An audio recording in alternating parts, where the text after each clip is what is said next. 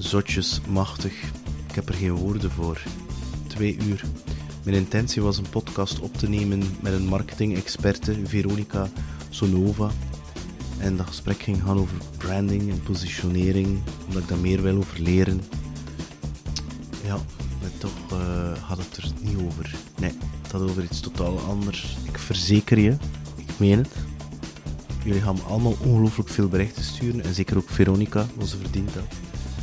Je zal aan je stoel gekluisterd zijn van hetgeen dat ze zal vertellen. Niet normaal. Ongelooflijk. Wat een mooie, fijne ziel. Veronika, Zonova. Geniet ervan.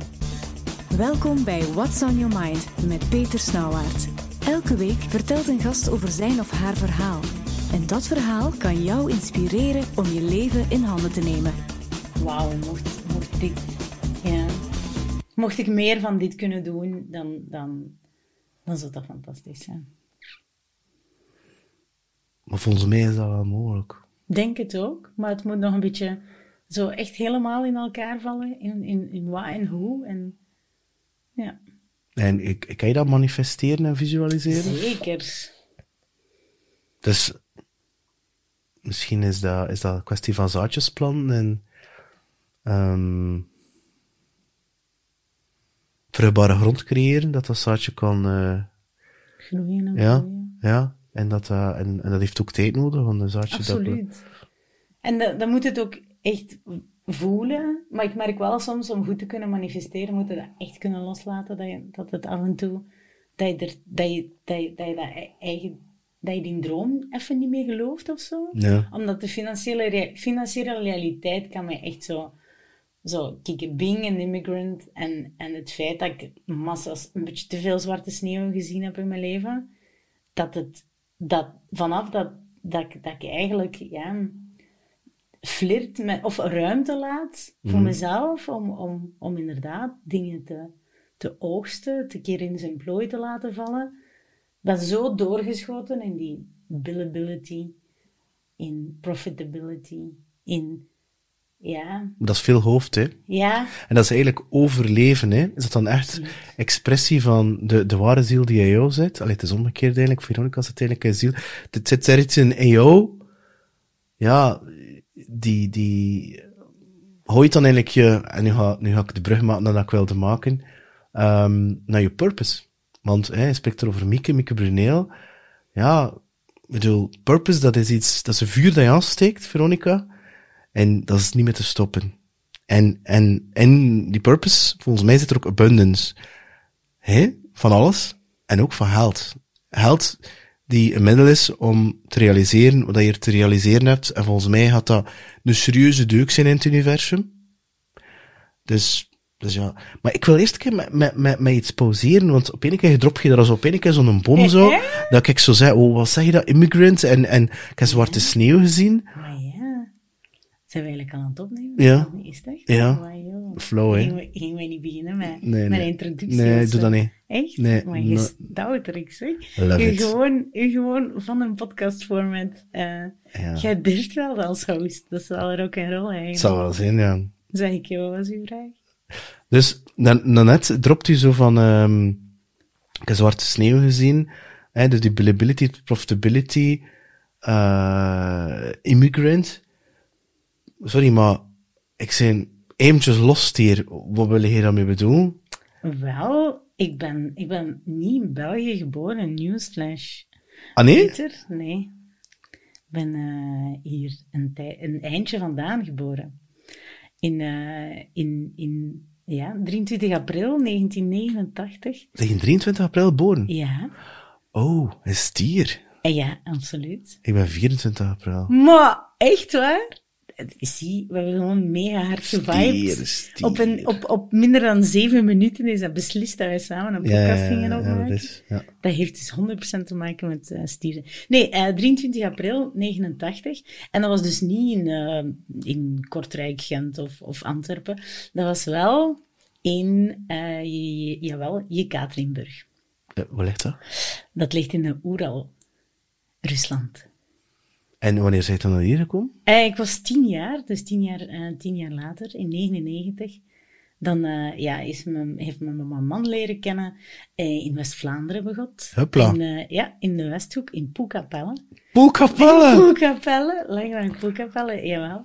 En uit dat huwelijk heb ik ook een broertje en zo. Dus dat is super fijn allemaal. Dat is jammer genoeg op de klippen gelopen, larida. En dat is wel zo'n beetje de rode draad. De rode draad doorheen mijn leven. Want dan heb ik altijd gezegd van, oké, nu is dat niet met die papa gelukt. En de papa uit Rusland, daar was het ook niet mee gelukt. Dat is toch wel raar, mijn mama en haar relaties met vaders. Geloof je dan zelf nog in de liefde? Absoluut wel. En geloof je dan eigenlijk in relaties met één persoon voor de rest van je leven? Ja. Ik geloof in de verbondenheid dat je kan hebben met één persoon, maar ik geloof ook wel dat je eigenlijk vind ik relaties ook een beetje marketing, maar wacht, ik ga dat is eigenlijk wel waar, ja. Ik geloof dat ook een positionering, dat te maken heeft met een goede match, dat te maken heeft met een goed team kunnen zijn en elkaar ook wel een belofte kunnen maken, die je ook gaat waarmaken. En moet je dan verliefd zijn, Veronika? Want dat is hetgene toen ik gezwerfd heb voor 8 jaar, dan had ik het gevoel van dames, dan die zo, ik weet niet, begin de 30, dat die zo, met de 30, dan die vent moest alles hebben, hè? Een goede carrière, en een tijger in bed, en humor, en intelligent, en ambitie, en dan een passie, en die moest ook een babbel, en emotie, en ze moesten nog fysiek aangetrokken zijn, ook al van die toestanden. Wel, maar daar zeg je, dat zijn allemaal projecties, dat al die dames hadden, ten opzichte van hun fans, omdat zij op dat moment al die zaken nog niet afgecheckt hadden bij zichzelf. Klopt. En ik denk, als je dat wel allemaal afgecheckt hebt bij jezelf, niet dat je niet iemand anders nodig hebt, want daar geloof ik niet in. Dat je danig independent kunt zijn. Wij bestaan ook alleen maar in relatie tot een... Ik denk eerlijk gezegd dat wij de relatie zijn en het individu komt er eigenlijk bij. Maar... Die moet even zakken, maar ik denk... Elaborate? Wel, wij hebben hersenen en een deel van ons hersenen zit er dan een deel in, een soort overlevingsding. En er zit daar een stuk in die conditionering, allerlei labels. Hè. Je zegt Veronika, het borsten, en dat wil zeggen dat je als maatschappelijk als meisje of vrouw wordt bestempeld. Hè. En je gelooft van jezelf dat je daar woont, daar opgegroeid bent, al van die toestanden. En men noemt dat ego. Oké? En positioneren als digitaal marketeer of iets in die stijl. Ik bedoel dat met veel respect, hè. En dat hebben we nodig, omdat we, als we elke dag zouden wakker worden, en dat ego is er niet, dat we opnieuw moeten beginnen, dat wel, dat is ik met de auto leren rijden, op een bepaald moment wordt dat vanzelf. Dus die software die draait, als je iedere keer moet opnieuw leren met een auto rijden, dan wordt dat, dan kan je geen ander ding mee doen. Maar diep van binnen is er iets die, in al de podcasts dat ik nog opgenomen heb, want ik heb heel veel internationale gasten, van China tot Zuid-Afrika, tot Engeland, tot Amerika, Canada, tot Mexico, stel ik vast, als je wat dieper begint te graven, we're all the same and we're all connected. Absoluut. En ik ben echt overtuigd dat we allemaal verbonden zijn met elkaar. En ik ben ervan overtuigd dat je dat, als je, ik weet niet, ik ben nu als muzikant, ik kan de totaal voelen, dat meer is dan de som van de onderliggende delen. En je kunt dat in dat je op een concert bent, waarbij dat zo onder unity, een soort gevoel van religion ook, van een stuk. Maar dat zonder de negatieve kanten ervan. En alleen is dat ego zo overtuigd dat wij afgescheiden zijn als individuen, want er zijn ook mensen die geen ego hebben. En dat probleem is dat ze zich dan identificeren met de auto of de zon, en dat is ook een probleem, zie je? En dat maakt het zo wat, hoe moet je dat gaan zeggen, paradoxaal, want dat is het leven, yin en yang, zwart-wit, duister, licht, het licht kan er maar zijn door de duisternis en omgekeerd. En ik ben overtuigd dat we uiteindelijk allemaal verbonden zijn aan elkaar. Je ziet ook in de natuur, de vogels in de boom, dan hangt daar een internetnetwerk daaronder de grond, die kunnen kilometers met elkaar communiceren, er is een gevaar, let daarop, van dit en dat. En de aboriginals ook, die kunnen op afstand communiceren met elkaar. Dat is een moeder voelt aan haar kind tot en met 2 jaar dat er iets scheelt op afstand. Dus ik heb zoiets van, ja... En toch, als je soms aan je vent vraagt, wat is er? Niks. Ja, dat je het gewoon voelt aan al je sensors van... Nee, maar die unity is toch super mooi. Het feit ook dat we allemaal verbonden zijn als mensen, ik geloof daar ook wel in. En ik denk ook wel dat ego-death ervaren ook het leukste is wat dat er is, eigenlijk. Dat besef hebben, ja, dat al je maskers, al je identiteiten, al je authenticiteit, dat wegvalt en dat allemaal ergens gemaakt is en zo. Maar nevertheless vind ik het soms ook wel moeilijk om dan bijvoorbeeld, ja, mij niet te positioneren positioneren of het verhaal niet te vertellen van ik ben geboren in Rusland.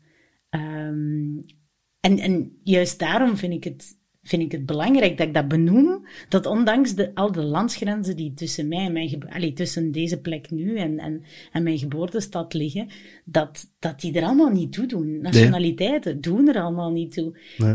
Maar ik heb daar wel heel lang over gedaan ik heb daar super lang over gedaan om tot die constatatie te komen. En hoe jong ben je? Wat blieft? Hoe jong ben je? Intussen ook al 34, hoor. Ja, we zitten nog piepjong. Ja, dat valt ook wel mee. Het leven mij nog maar. Dat is waar. Het leven waarin dat individu meer tot zijn recht komt of zo, begint nog maar. Want ik denk dat we 100% de 20er jaren verspillen aan fitting in of zo. Of trying to get the job that you think that people want you to have of zo. Ja. En vanaf die 30 komt er een soort van... wacht, nee. Maar nog begin, Veronika. Wacht tot hij 40 wordt. Wat staan we nog te wachten dan? You don't fucking care anymore about Dat other is people's zalig. opinions. Maar de prijs dat je betaalt, is wel loslaten. Ja. Maar alles. Alle labels. Vriendschappen. Mensen die niet meer bij jou passen. Mensen die jouw energie zuigen. En ja... dat is... Maar de return die je ervan krijgt, is dichter bij jezelf leven, zelfliefde. En eigenlijk dat je... Ja, hoe moet ik dat gaan zeggen? Je trillings, getal, je energie, verhoogt op een of andere manier. Als je die boek kent van David Hawkins, Power versus Force, is dat iedereen heeft een soort trillingsgetal. En je kunt dat laten verhogen. En het hoogste is liefde. Maar niet die liefde, niet die conditionele, codependente liefde. Daar gaat het niet over. En met als gevolg dat your vibe attracts your tribe. Allee, wij ook. Wij hadden een klik instant. Ja. Dat was no words. Dat was onverklaarbaar. En dat was zo... man, ik heb voor die vrouw. En dat was zo, ja... En ik kan dat niet verklaren, maar dat komt wel daardoor, omdat ik inderdaad wel, want hij spreekt nu, begin de 30, mijn maskers zijn maar afgevallen, meer eind de 30. Zie je? Dus, en door die maskers te laten afvallen, heb ik het gevoel dat je meer op een zielsniveau kan connecteren, als ik het zo onder woord mag brengen. Ik zou dat in een professioneel context, zo zou ik dat niet durven benoemen. Alhoewel, ik zou dat wel nog durven, omdat dat zo een beetje rock'n'roll is. En als ik kan schuren, dus ik vind wel dat je, hoe moet je dat zeggen? Ik heb me de vraag gesteld, kun je dat dan niet versnellen? Pak dat je een kind hebt, kan je dat niet, skip that process. En dat, als je kijkt naar de Oosterse tradities, blijkt dat niet te kunnen.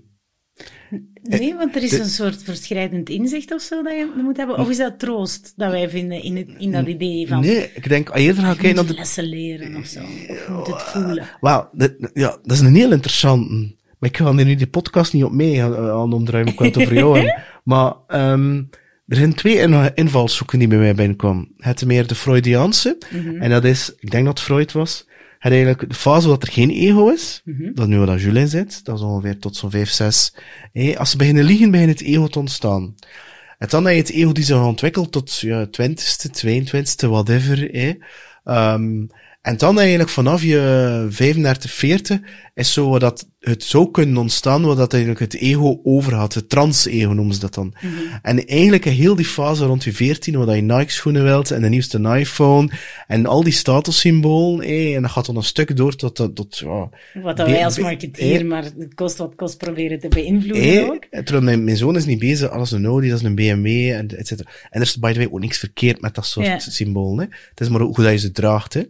En, dus het die fase, en dan, want ik heb dat letterlijk aan iemand gevraagd, op de podcast, een hersenspecialist, en hij zei, ik ken mensen die hun kind zo heel spiritueel opvoeden, en een ego en dit en dat, op hun 16e, die man is depressief en bipolair.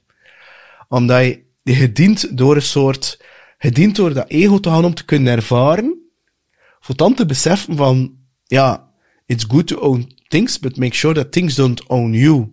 En dat zie ik bij heel veel mensen, waar we net, toen we nog niet aan het opnemen waren, mensen die een titel hebben, of in een auto, en er status en prestige, who are you without that? En ik vind dat leuk voor daarmee te spelen, in de zin dat, ik gedraag mijn titel niet, maar op LinkedIn staat die wel. En ik vind dat wel leuk om dat zo niet te gebruiken. Ik presenteer ook nooit in een meeting mijn titel. Never. Ik moet alleen niet uitleggen. Dus dat is een bepaald, en ja, wat doe je het dan? En toen ga ik dat dan als een uitleg gaan geven. En ik vind dat leuk, omdat mijn ego, ja, zo kan er zo voeden. Tegelijkertijd is het ook zo dat er situaties zijn, en je gaat dat zeker ook wel tegenkomen, nu dat je op mijn podcast komt, ja, vanaf morgen had iedereen in de lijst in Albert Heijn in de Action. Veronika, how you doing? Been waiting all my life for this, Peter. Dank je. Ik wil een signature on my ass. Ik had te laten tatoeëren dat het er nooit aan van had en al. I will never was my ass. Of mijn been of whatever lichaamsdeel. Ongetwijfeld. En dat er zo dat ego dat morft continu. Je hebt dat wel nodig voor in actie te trainen. Alleen is het zo als dat het is zielspurpose, noemt dat dan ziel, whatever je het wel noemt, purpose, als je ervoor leef je ego, en dan dat purpose, dat zijn je zo echt niet mee bezig. You don't know, en je denkt, ik ga iets studeren, iets van marketing, ik weet niet wat ik ga doen, maar ik zal maar iets doen, to pay the bills, en whatever. Wat voor reden dan ook. En er komt dan een moment waarbij je dan heel veel dingen ik ervaart, en dan begin je het door te hebben, en dat is geen waar jij nu in zit, en dat is ook die vurige blik van passie in je gewoon, waarbij dat je begint te beseffen dat er een bepaald purpose, dat je ziel begint te roepen, je hart begint te roepen, en het dat je ego. En dat je een ego in functie kan laten merken van je hart, baby, you're on fire. En dan gaat het klikken. Dan werkt het heel, heel goed. Maar als je het omgekeerd doet, als je ego continu, zit vol met gaten in je lijf, of in je zijn, en je probeert dat op te vullen met geld, met prestige, met vrienden, met bevestiging van buitenaf dat je nodig hebt, omdat je die liefde, die aandacht nodig hebt, omdat je jezelf niet goed genoeg vindt. Die zelfliefde, die route er naartoe. Maar dat kan je nooit behalen. Dat is, kan je 10k een maand, kan je 100k een maand, kan er 1 miljoen, you will never be satisfied. En ik heb met mijn eigen ogen gezien wat dat geld betreft, hè. Absoluut.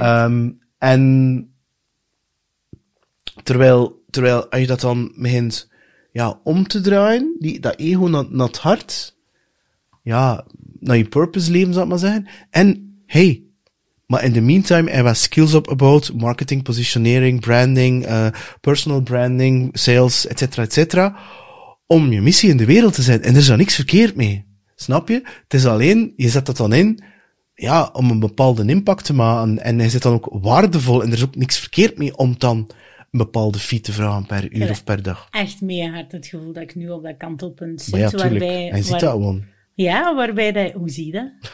Je ziet dat, toen ik zag dat je Mieke, ik heb een bepaalde perceptie, zoals de maatschappij dat heeft over marketeers. Ik bedoel, intussen kijk dat wereldje heel goed. En ik heb intussen ook geleerd dat de ene marketeer is niet een ander. Het zijn ook mensen. Dat sales ook mensen zijn. Marketing kan niet zonder sales, en sales kan niet zonder marketing, et cetera, et cetera. En dat is tof. Tegelijkertijd is dat de buitenkant, is dat een job, ik kan het nu maar zo noemen. Maar Veronika, je is niet op de wereld gekomen Om een job te doen. Om marketeer te spelen of als job te doen. Misschien dat je wel met je marketing skills, het gaat veel meer skills dan marketing in mijn persoonlijke beleving, om inderdaad een bewustzijn te creëren rond vrouwen die zich niet lekker voelen in hun vel. Waarbij dus dat klassieke westerse magazine-ding van de vrouw. Sorry, maar ik heb al jaren salsa gedanst en de vrouwen die er iets, hoe zou ik zeggen, een maatje meer aan, die worden veel sexier en kon veel beter dansen. Ze zijn ook veel beter in bed. Anyway. Maar, en als je dat bewustzijn kan creëren, zeg je letterlijk, een stroming en bepaalde mensen in er leven aan het veranderen.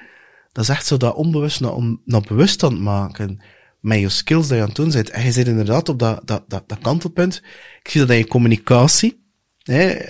Op LinkedIn-post dat ik nu net bekeken. Ik zie dat in die vragen dat je stelt aan Mieke Bruneel. Mieke Bruneel is niet een gast dat ik typisch zie in een branding of positioneringspodcast. En toch heb ik het gedaan. En it made a lot of sense. Ja, of course. En ze heeft er ook heel veel zinnige dingen over te vertellen. En dat typeert. En ik denk op dat gebied, dat wij gewoon net hetzelfde zijn met een andere buitenkant. Dat we zo houden van zo heel lichtjes zo'n beetje te provoceren, zo'n beetje te prikkelen, uit te nodigen, een keer te reflecteren. En de ene persoon is daar klaar voor, de andere is daar het walhalla dat soorten, en de andere persoon is daar nu niet klaar voor, maar binnen een jaar gaat een keer een berichtje krijgen. De vorige vond ik echt ongelooflijk niks, en nu, het resoneert. Yes. En ik denk dat is. En voor nog één stap verder te gaan, en dan geef het koord echt aan jou terug, is dat ziels purpose ding, dat is niet één ding. Wat dat eigenlijk is, om het heel helder te maken, is dat je in een soort positieve energie dat je stapt, noem het zelfs synchroniciteiten, kijk je dat, zijn toevalligheden die op je pad komen, en dat is een signaal dat je dan moet verder gaan. Waar je het leven in uitnodigt om in volledige overgave te gaan, en niet te laten domineren, leiden door dat ego. Maar die overgave, dat is fucking challenging, omdat dat is de controle loslaten. En controle is angst. Tuurlijk. Het tegenovergestelde van liefde. Tuurlijk. En dan zijn we weer bij heel het begin van zelfliefde. En bij partners. Want die partner ga je nooit gelukkig maken. Nee. En, sorry, maar jij bent je grootste liefde. En dan pas kan je ook liefde in anderen zien. Als je zelf in het trainen bent met wie dat je bent. Maar ik denk ook dat wij in heel dat proces ook super mild moeten proberen te zijn met onszelf. Dat het ook niet altijd lukt. En nu merk ik dat al mijn triggers, als ik ze allemaal op een hoop leg, in die shift van inderdaad eerst... Wat transformatie? Rups naar vlinder? Ja, of het stuk waarbij dat het ego mij... Want de reden waarom dat ik ooit marketing ben gaan studeren eigenlijk, dat is, ik denk dat 2 dagen voordat het academiejaar is begonnen, is beslist of zo. En dat was ook absoluut vanuit de rode draad doorheen mijn leven in België is ook at some point geweest van, do you like me? Hè? Van, die bevestiging gaan opzoeken. Hoe moet ik zijn om geaccepteerd te worden? Ja, maar ik heb dat ook gehad, hè? Bijvoorbeeld, 6 augustus 99, je komt naar België, 3 weken later zit je op de schoolbanken in Begot Poelkapelle bij juf Claudine. Dan zitten daar op een matteke. Gelukkig waren er de Simpsons nog en keken sommige van mijn klasgenootjes daarna. Want voor de rest had ik tegen niemand kunnen praten. En de eerste woorden die ik zei, ik ben Veronika.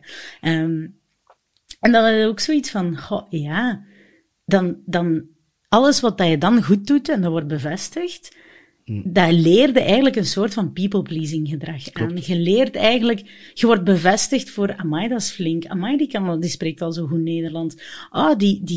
En daar heb ik heel lang daarover gedaan, om dan uiteindelijk ook tot marketing te kiezen, wat dat eigenlijk ook een people-pleasingsjob is. Hè? Wat een marketeer doet, is heel goed te oren gaan bij de ideale klant, zeg maar, om dan tot de constatatie te komen van, oké, hoe moeten we ons positioneren, welke feature moeten we hebben. Maar nu, en dat was een tijd dat ik dat echt haatte, of zo. Niet zo heel lang geleden dat ik echt zoiets had van, ik had het met die marketing, ik wil geen marketeer meer zijn, ik wil dat niet meer kunnen, ik wil iets anders kunnen, ik ga zingen, of zo. Maar dan kijk je en ga je de aanpassingsvermogen dat je along the way hebt geleerd, ga je dan eigenlijk voor een stuk gaan van die pile gaan gooien, om dan terug eigenlijk te gaan uitpuren van, oké, maar marketing is inderdaad een skill, maar wat zit daarachter? Ja. Daarachter zit het, mensen hun verhalen kunnen extracten. Oké, merken hun verhalen kunnen extracten, authenticiteit gaan opzoeken, uniekheid gaan opzoeken, praten ook gewoon toekoer, want die skill hebben nodig. En dan komt je inderdaad in een blend, en dat maakt dat het vandaag misschien niet super duidelijk is, wat ik allemaal doe. Is dat zo? Dat voorbij lijkt dat wel heel helder. Ja, het is helder in die zin. Voor mij is het ook helder. Ik ben blij dat het voor jou ook helder is. Misschien is dat ook nog een stem die ik gereflecteerd zie door andere mensen voor wie dat het nog niet helder is, wat dat zij doen. Maar de vraag is, moet het helder zijn? Want ik krijg die vraag ook soms van, maar wat doe je nu eigenlijk? En ik vind dat heel grappig dat men dan zegt van, de podcast is een hobby, of muziek is een hobby. Nee, en dat is voor mij een projectie van hun beelden, dat zij zoiets zijn, je mag maar één job in, en dan moet je uitvoeren tussen 9 en 5. Ja, en dan moet je super consistent in zijn. Is dat. En dan moet je naar huis aan, een zak chips kopen, naar familie kijken, of naar Netflix binge-watchen, totdat je in slaap valt, en de vrijdagavond pinten gaan pakken, of weet ik veel wat, en zoveel mogelijk verdoven. Dat is het leven. En ik denk van, nee, zo zie ik dat niet. Het is creativiteit, expressie. De eekhoorn is niet bezig maandagochtend, 8:30, oh my god, ik moet weer gaan werken. Oh fuck, wat een miserabel leven heb ik eigenlijk. Want dan zijn de meeste sterftes die gebeuren, de maandagochtend. Het dier is in het bos en is bezig met expressie. De vogel is aan het zingen en een vis is aan het zwemmen of aan het blubberen, ik weet niet wat ze doen. En dat geldt voor de mens ook voor mij. Dus ik heb zoiets van, ja, die helderheid. Ik zeg dan, maar het is te zien hoe je dat bekijkt. Bij mij is dat passie. En dat loopt continu door van muziek naar sales als mijn podcast. Dus voor mij is dit mijn job ook. Ik bedoel, ik doe hetzelfde. Alleen komt het dan een volgende stap en bla bla bla. En de topic is wel wat anders. Maar ik heb zoiets van, wie zegt er dat sales zo is, of dat marketing zo is, of dat is, waar staat dat neergeschreven? Kotler? Ja, die heeft 4 P's. Peter Drucker? Er zijn er 6 intussen. Ja. En ze hebben het naar C's veranderd, dat schijnt ook. Goed, whatever. Ja, en dat is dan, oké, ça va, dat is een theorie voor een bepaald segment, voor een bepaalde context, in een bepaalde tijdsgeest. Ja, maar, hetgene dat je nu leert in school, tegen dat je afgestudeerd bent, is het al verouderd. Want er is een nieuw social media en personal branding en bla bla bla, et cetera, et cetera, et cetera. Maar daarom dat ik het ook, ik vind lesgeven ook trouwens super leuk, alles wat er rondhangt minder. Daarom ben ik daar ook mee gestopt, want het kost super veel tijd. Maar wat dat wel fantastisch is wel het kunnen doorgeven aan die studenten. Ook al gaan ze het binnen 10 jaar anders doen en gaan ze waarschijnlijk een betere manier hebben gevonden om te positioneren, om iets, een go-to-market strategy uit te vogelen of whatsoever. Maar nevertheless, die connectie kunnen maken met hen en hen kunnen, die gateway naar hun playground, waar dat zij dingen kunnen doen openhouden, dat vind ik wel super tof. Is die meer de gateway naar binnen? Ja. Maar dat is uiteindelijk hetgeen dat je nu toch ook aan het doen bent. Je bent letterlijk 15 centimeter van je hoofd naar je hart aan het gaan. Je moet nog 60, 70, 80, 100 jaar meegaan op deze aardbol die aan een enorme snelheid vliegt door de ruimte. Ja, ik bedoel, is het niet eerder dat hij, ik ga niet zeggen dat je coach bent, dat heb ik niet gezegd, maar, en de manier waarop dat zich manifesteert, dat weet ik ook niet. Maar ik denk dat er daar op dat kruispunt van die verschillende zaken niet zit, want de beste is yet to come. Wel, ik ga een belofte maken. Hè. Ik ga de volgende coachinggesprek, les, cursus, gig, eigenlijk gaan voeren met mijn hart in plaats van mijn hoofd en zien what happens. Ik ga een brief sturen met wat dat de impact daarvan was. Want er zit ook heel veel in het hoofd. Hoewel dat ook bij het bouwen van merken, et cetera, ga ik ook steeds op zoek naar de kern van wie dat die mensen waren toen dat ze kleiner waren. De founder story begint ook vaak met wat speelde je als kind? Wat was er? Wie was je voordat er een ego was? Maar aan de andere kant geloof ik ook dat authenticiteit ook opgebouwd is vanuit alles wat je meemaakt en hoe dat je daarmee bent beginnen kopen. En daar zit het unicum in. En niet zozeer in de gebeurtenis, maar wel in hoe dat je ermee bent omgegaan. Your mess becomes your message. Absoluut. Ik denk dat vooral dat is. Ik denk dat iedereen zijn stuff heeft. Je bent dan naar poolkapellen gekomen, je hebt dan een bepaald kopingsmechanisme gedaan om gezien te worden, gehoord te worden. Maar ik heb dat ook gedaan, want ik was een stil en ik werd vroeger gepest. Dus ja, ik heb dat ook gedaan, al die copingmechanismes. Ook al is die situatie compleet anders. Maar in de fond is het wel hetzelfde. En bij jou zit er nog een klein meisje in. En bij mij zit er ook nog een kleine jongen in. En er zijn situaties die dat kunnen triggeren, die dat niet naar boven kunnen halen. En het feit dat we daar bewust van zijn en dat we daar iets kunnen mee doen. En zelfs helen. Laten ervoor zorgen dat onze kinderen gaan zien van ja, ze zijn niet perfect, maar ze gaan er wel mee aan de slag. In plaats van te laten sudderen en ja, reactief aan onze emoties, aan die triggers, hoe zou je dat zeggen? Aan overleveren. En want vaak zitten er ook ziektes, als je kijkt naar dokter Gabor Maté, of verslaving, nee. Ik bedoel, alcohol en drugs en... Maar ik denk dat zelfs al is het of eten of iets anders, of seks of werken. Ja. We are finishing each other's sentences. Niet te doen. Maar het moment dat je dat aan het doen bent, ik denk ook dat het belangrijk is ook om opnieuw naar die mildheid te gaan. Nu zie ik dat patroon van, het thema in mijn leven, als je mijn lifeline gaat tekenen, met het gebrek aan vaderliefde en de rejection die in core ik heb meegemaakt door die mens niet te kennen, omdat hij... Je natuurlijke vader. Ja, omdat hij aan mijn mama... mijn mama gebeeld heeft, of dat is het verhaal dat ik altijd, that I lived by. 32 jaar later bleek dat heel genuanceerder te zijn. En bleek mijn mama eigenlijk ook daar een heel groot deel in te spelen. Want mijn biologische vader was een rockmuzikant. Serieus? Ja. De bekende?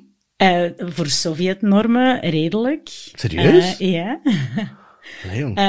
Was een rockster. Dus mama had daar geen zin in. Zij projecteerde ook... zat daar geen zin in. Dat was natuurlijk ook voordat er alle dagen kon gewhatsappt en gefacetimed worden. Daar jaren 90, hè. Dus dat was brieven schrijven en hopen dat het eens wel een keer aankomt, hè. Als die on tour was. Maar die leefde zijn passie en dat was zingen. En die maakte prachtige... Die kan zo bangelijk goed zingen. Heb je contact met hem? Axl Rose van de Sovjet eigenlijk. Dus, oh my god. Dus 2 jaar geleden is dat verhaal boven water komen drijven. Ik heb ook aan mijn moeder gevraagd van, maar hoe kan dit? Ik leef met het idee dat ik niet goed genoeg was. Het klein meisje in mij is opgevoed met het idee dat ik niet goed genoeg was. En ik ben aan het kopen om altijd met die rejection eigenlijk om te kunnen. En dan bleek dat eigenlijk ook iets zijn waar dat mijn mama even hard voor verantwoordelijk was. Want zij had zoiets van, this is not a real job. Oké, dat is heel tof dat jij tof kunt zingen en dat jij daar je passion eigenlijk wilt monetizen op je passion. Dat is heel tof. Maar we gaan dat niet doen, want we moeten een appartement kopen en we moeten niet voor een kind zorgen samen. En ik zie dat niet zitten met het businessmodel dat jij hier voorstelt, lieve Alexander. En uiteindelijk was die on tour toen dat ze moest bevallen. 2 maanden of 4 maanden later komt hij terug met waar is ons wondertje? En dan zei zij that she moved on. Want dan had ze iemand gevonden die financieel er iets beter voor stond. Ja, en die hebben de afspraak gemaakt van oké, we zijn er vroeg bij, want dat babytje, Veronikaatje, die weet van toeten nog blazen. Of course not, want tuurlijk weet ik dat. En voel ik dat, kan ik dat alleen niet expressen, dus maakt dat al dingen alleen maar ingewikkelder. Dus dus ben ik opgegroeid in de jaren in Rusland met het idee dat iemand anders mijn papa was. En at some point the secret got too big of zo. Dus ging mijn mama, mijn adjunct vader, die dan uiteindelijk toch mijn mama had verlaten, ook beslist van, we gaan dat eigenlijk niet meer vertellen. Het is like, it's never the right time of zo. Tot, en dan zijn we naar België gekomen. En vorig jaar had ik contact wie dat was. Door een toevalligheid, die synchronicities. It was the time dat ik het moest weten. En daarna ben ik dus eigenlijk gaan googlen, want ja, ik heb zijn stem, lijk ik erop, zijn neus, zijn ogen, zijn tanden, zijn handen. You tell me. Gelukkig is daar ook wel wat stof op YouTube over te vinden. En dezelfde dag dat het concept van mijn vader was geboren, las ik ook dat hij in 2015 is gestorven. Oh my god. Ja, aan keelkanker.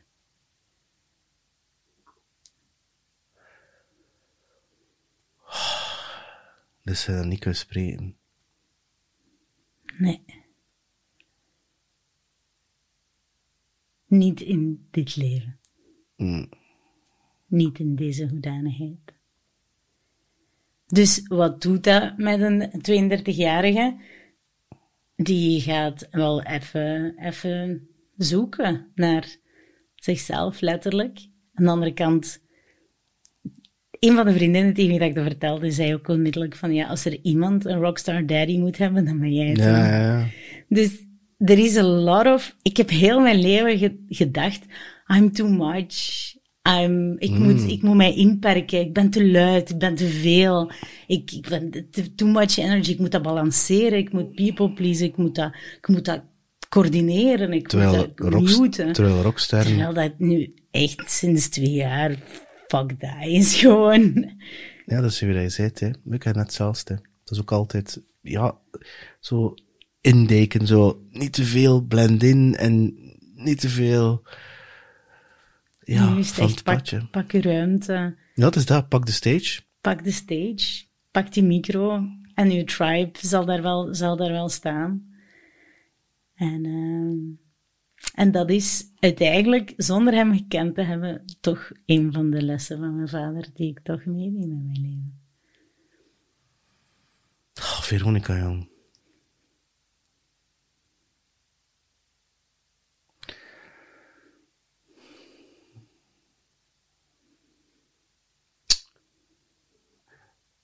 Als je zo 's avonds in stilte voordat je gaat slapen en ik voel aan dat je misschien niet echt een meditatiepractice of zo, maar pak dat je echt los van computers en devices en je hart connecteert dan met hem ook zo op een of ander zielsniveau, dat je voelt dat die energie er is, ook al is die fysieke vorm er niet. Want uiteindelijk, als je al begint te denken in zielen, er is enkel hier en nu. Die tijd, dat is iets dat wij uitgevonden hebben. Allee, de cycliciteit, voor dat Einstein, die zoals, de natuur, de herfst, winter, lente, zomer, de cyclus. Zoals de dag. Die ziel gaan in een of andere zielensoep. En die morfen, of die gaan met iets anders spijren, maar zo heel lang is dat ook niet geleden. Dus ik ben wel overtuigd dat er is more than the eye can see. Absoluut. Voel je hem soms? Er zijn zeker momenten dat ik hem meegenomen heb naar plekken die ik echt heel graag met hem wou delen. Vorig jaar, in september, had ik beslist, want ik ben in corona beginnen fietsen, zoals zoveel Vlamingen. Ben ik beginnen fietsen. Ik vond dat fantastisch. En dan natuurlijk, ja, uiteraard, je zegt in een coureur, als je op some point niet beslist om de Mont Ventoux op te fietsen, uiteraard. De eerste dag heb ik dat met mijn lief gedaan. Dat was leuk, jada. Ook wel ontzettend fysiek uitputtend, maar somehow vind ik fysieke uitputting heel leuk. Ik weet niet waarom, ik moet dat wel nog eens onderzoeken. Maar de tweede dag had ik dan mijn lief, die obviously veel sportiever is dan ik, is die dat op zijn eigen tempo gaan doen. En ik heb dat samen... Ik heb de muziek van mijn vader opgelegd, dus elke keer... I'm ook blessed dat ik dat nog heb, hè. Ik kan gewoon die zijn stem horen. En op Spotify bijvoorbeeld. Ja, en op YouTube, ik kan die zien. Dus ik heb die opgezet en ik ben 3 uur lang samen met hem die berg opgefietst eigenlijk. En elk moment dat we even stil stonden, was het ook even van, oké, het is lastig. Maar hij was er om te zeggen, je kan het. Dit is niet je grootste struggle. Dit is gewoon fysieke uitputting. It's just a hill. Climate. Hij moest hier nu aanbellen. En hij staat hier bij ons 3. Of zou je hem toch zeggen? Nadat je elkaar vastgepakt hebt, en geknuffeld hebt, et cetera. En die zielsherkenning. Ik denk dat ik heel naastig van hem zo... Heel lustig van hem zo... willen horen hoe dat je een audience kunt captiveren. Dat is het eerste. Direct, door de core. How do you grab an audience, dad? Ja. Aan de andere kant zou ik ook heel graag willen weten wat dat zijn lievelingskleur was en hoe hij ruikt. Ik zou ook willen weten of dat hij het spijtig vindt dat hij mijn graduation niet heeft meegemaakt of zo. En ik zou ook wel willen weten op welk moment dat hij beslist heeft that you're done trying, finding me. Ik snap dat het moeilijk is om elkaar in de Sovjet te vinden. Ik denk dat niet, eerlijk gezegd. Nee. That you're never done trying. Voor een man, het moment dat hij weet dat hij een dochter krijgt, dat is een muzikant. Een muzikant die leven op emotie, op passie. Er is niets puurder dan dat. Je kunt niet een gitaar nemen en uit je hoofd spelen. Je gaat nooit succesvol worden. Never ever. Kijk naar de Bos. Mensen is 73, staat er nogal Born in the USA te springen en te dansen op een podium. Je had dat nummer 100 miljoen keren gespeeld. En nog altijd stapt hij in dezelfde energie. Nile Rodgers van Chick, die mensen is kanker had. Ik heb hem die spelen verschillende keren. Is over het 70. Ze moeten hem van een podium sleuren, omdat hij nog altijd, freak out. En die funk en die disco. En zeker zijn copain, Bernard Edwards, die bas speelde, die al lang gestorven is. De moment dat je weet, dat er daar ergens een deel van jou rondroept, en zeker als het een vrouw is, want we zijn een meisje verloren. Ja, en op de dag dat Prince gestorven is, 22 april. En ja, voor mij leeft hij verder. In de living hangen er 2 gitaren. Eén heb toevallig dan ging kregen voor mijn verjaardag, zo'n 12 bouwpakket. En een witten. Want Fabien zei, ja, ik wil een witten voor Jules. Dus ik kan nu witte gitaar gaan regelen. En by accident kwam het op mijn pad, dat het geboren werd. En er hangen letterlijk 2 gitaren. En hij noemt ook Jules. Jules, Charles Esmé. En Esmé is haar. En Charles is zijn werktitel.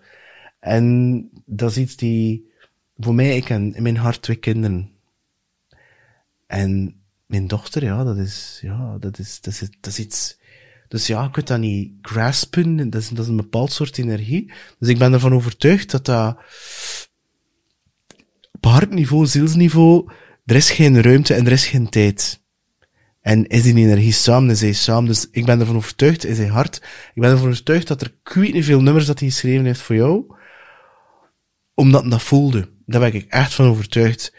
Alleen op een bepaald moment zijn er bepaalde obstakels dat je tegenkomt, en ik dat je het zelf zegt, ja, je zoekt dat niet keer op Google, want dan bestond niet Google, YouTube bestaat ook maar sinds 2006, 8, 7, met kattenvideo's. Dus, ja, ik denk dat ik denk dat er 2 parallellen zijn. Ik denk dat het praktische, en ik denk dat dan het gevoels, het harts, ik denk dat dat kan, voor mij kan dat niet anders. Dat is geen oorlogsmilitair die niks van gevoelens heeft, en die diep genoeg, denk ik dat elke mens gewired is voor het liefde. Dat kan niet anders. Dat kan niet anders. En je ziet hoe dat kinderen zich gedragen.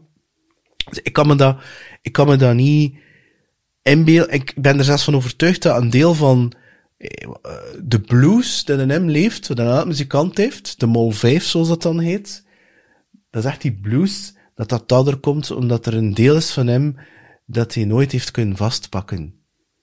Dus hij heeft dat dan iets mee gedaan om, ik kan het nu heel extreem zeggen, Billy Corgan van de Smashing Pumpkins, als je naar Siamese Dream luistert, of Siamese Twin. Ik zag al die serie op Netflix van hoe noemde dat weer? Fatal Road Rage of zoiets. Met die vrouw die dan zo wat redelijk rijk was en die dan een kerel tegenkwam die, dat zijn 2 Koreanen of whatever, of Japaner. Het waren mensen ergens uit Azië. En die ja, dat was een soort road, bijna botsing. En dan ontstaat er zo'n hele wisselwerking en dat escaleert extreem echt tot in het absurde. En die serie eindigt met elkaar dat ze volledig van de wereld weg zijn. Ze liggen onder een boom en je ziet op een keer dat zijn stem aar wordt en omgekeerd. Alsof dat opgaat in een universele soep waarbij dat alles één is. En dan start die intro van Mayonnaise van de Smashing Pumpkins, die clean gitaar. En dan komt er die hele zoete, warme laag van distortion van die gitaren, die bekkelhard zijn en toch, en je voelt die emotie van die irritatie van die mens, die pijn. Ja, en enkel goede rockmuziek of muzikant kun dat om in emoties daar iets mee te doen. En elke ziel van je lijf dat voelt. Dus ik denk dat je eigenlijk zo moet rechten op royalties voor al die cd's dat je verkocht hebt op jouw dinges. Adele had dat ooit gedaan. En je dat verhaal kent. Ik geloof 19 of 21 haar cd. Haar ex-lief, toen het afgemaakt had, zit dan heel snel overschreven. Die had een rechtszaak gehad om te zeggen, hij moet de royalties van hen, van al dat liefdesverdriet. En hij in de cd meegemaakt. Zalig. Ja. Nee, ik ga het hem niet aandoen. Want ik weet ook, ik weet ook van de gitarist van zijn band, die ik via de Russische Facebook dan ben gaan opzoeken, op het moment dat ik het allemaal, dat de aap uit de mouw kwam, ben ik daar zo stiekem een beetje contact mee gaan zoeken. Dat ik ook wel weet dat hij nog een gezin had. Dus ik heb nog een halfbroer langs die kant. Die is ook wel natuurlijk niet willen beroven van zijn royalties, die jij geërfd heeft. Maar nevertheless, je hebt wel de vraag die je gesteld hebt, eigenlijk ook wel een beetje beantwoord met het verhaal dat je net gebracht hebt.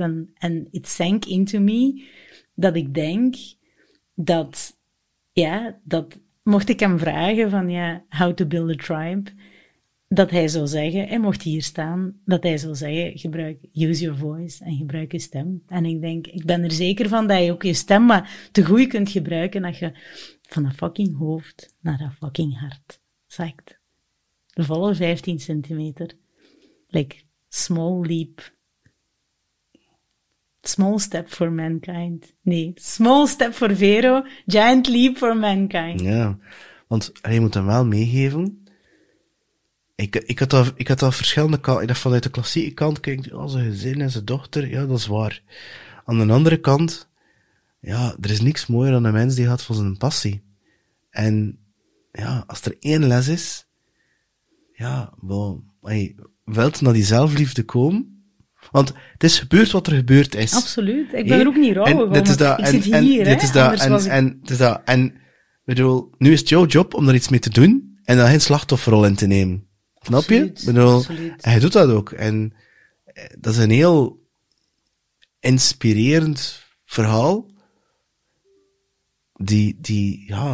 Ik denk, moest je hem wel dishonor aan doen, is het voor gewoon nu een beetje marketingjobs te doen. Ik zie dan triggeren, nee, moet ik dat expres, hè. Nee, maar dat is zo, Veronika, you're not made to just do marketing. It's great to have skill.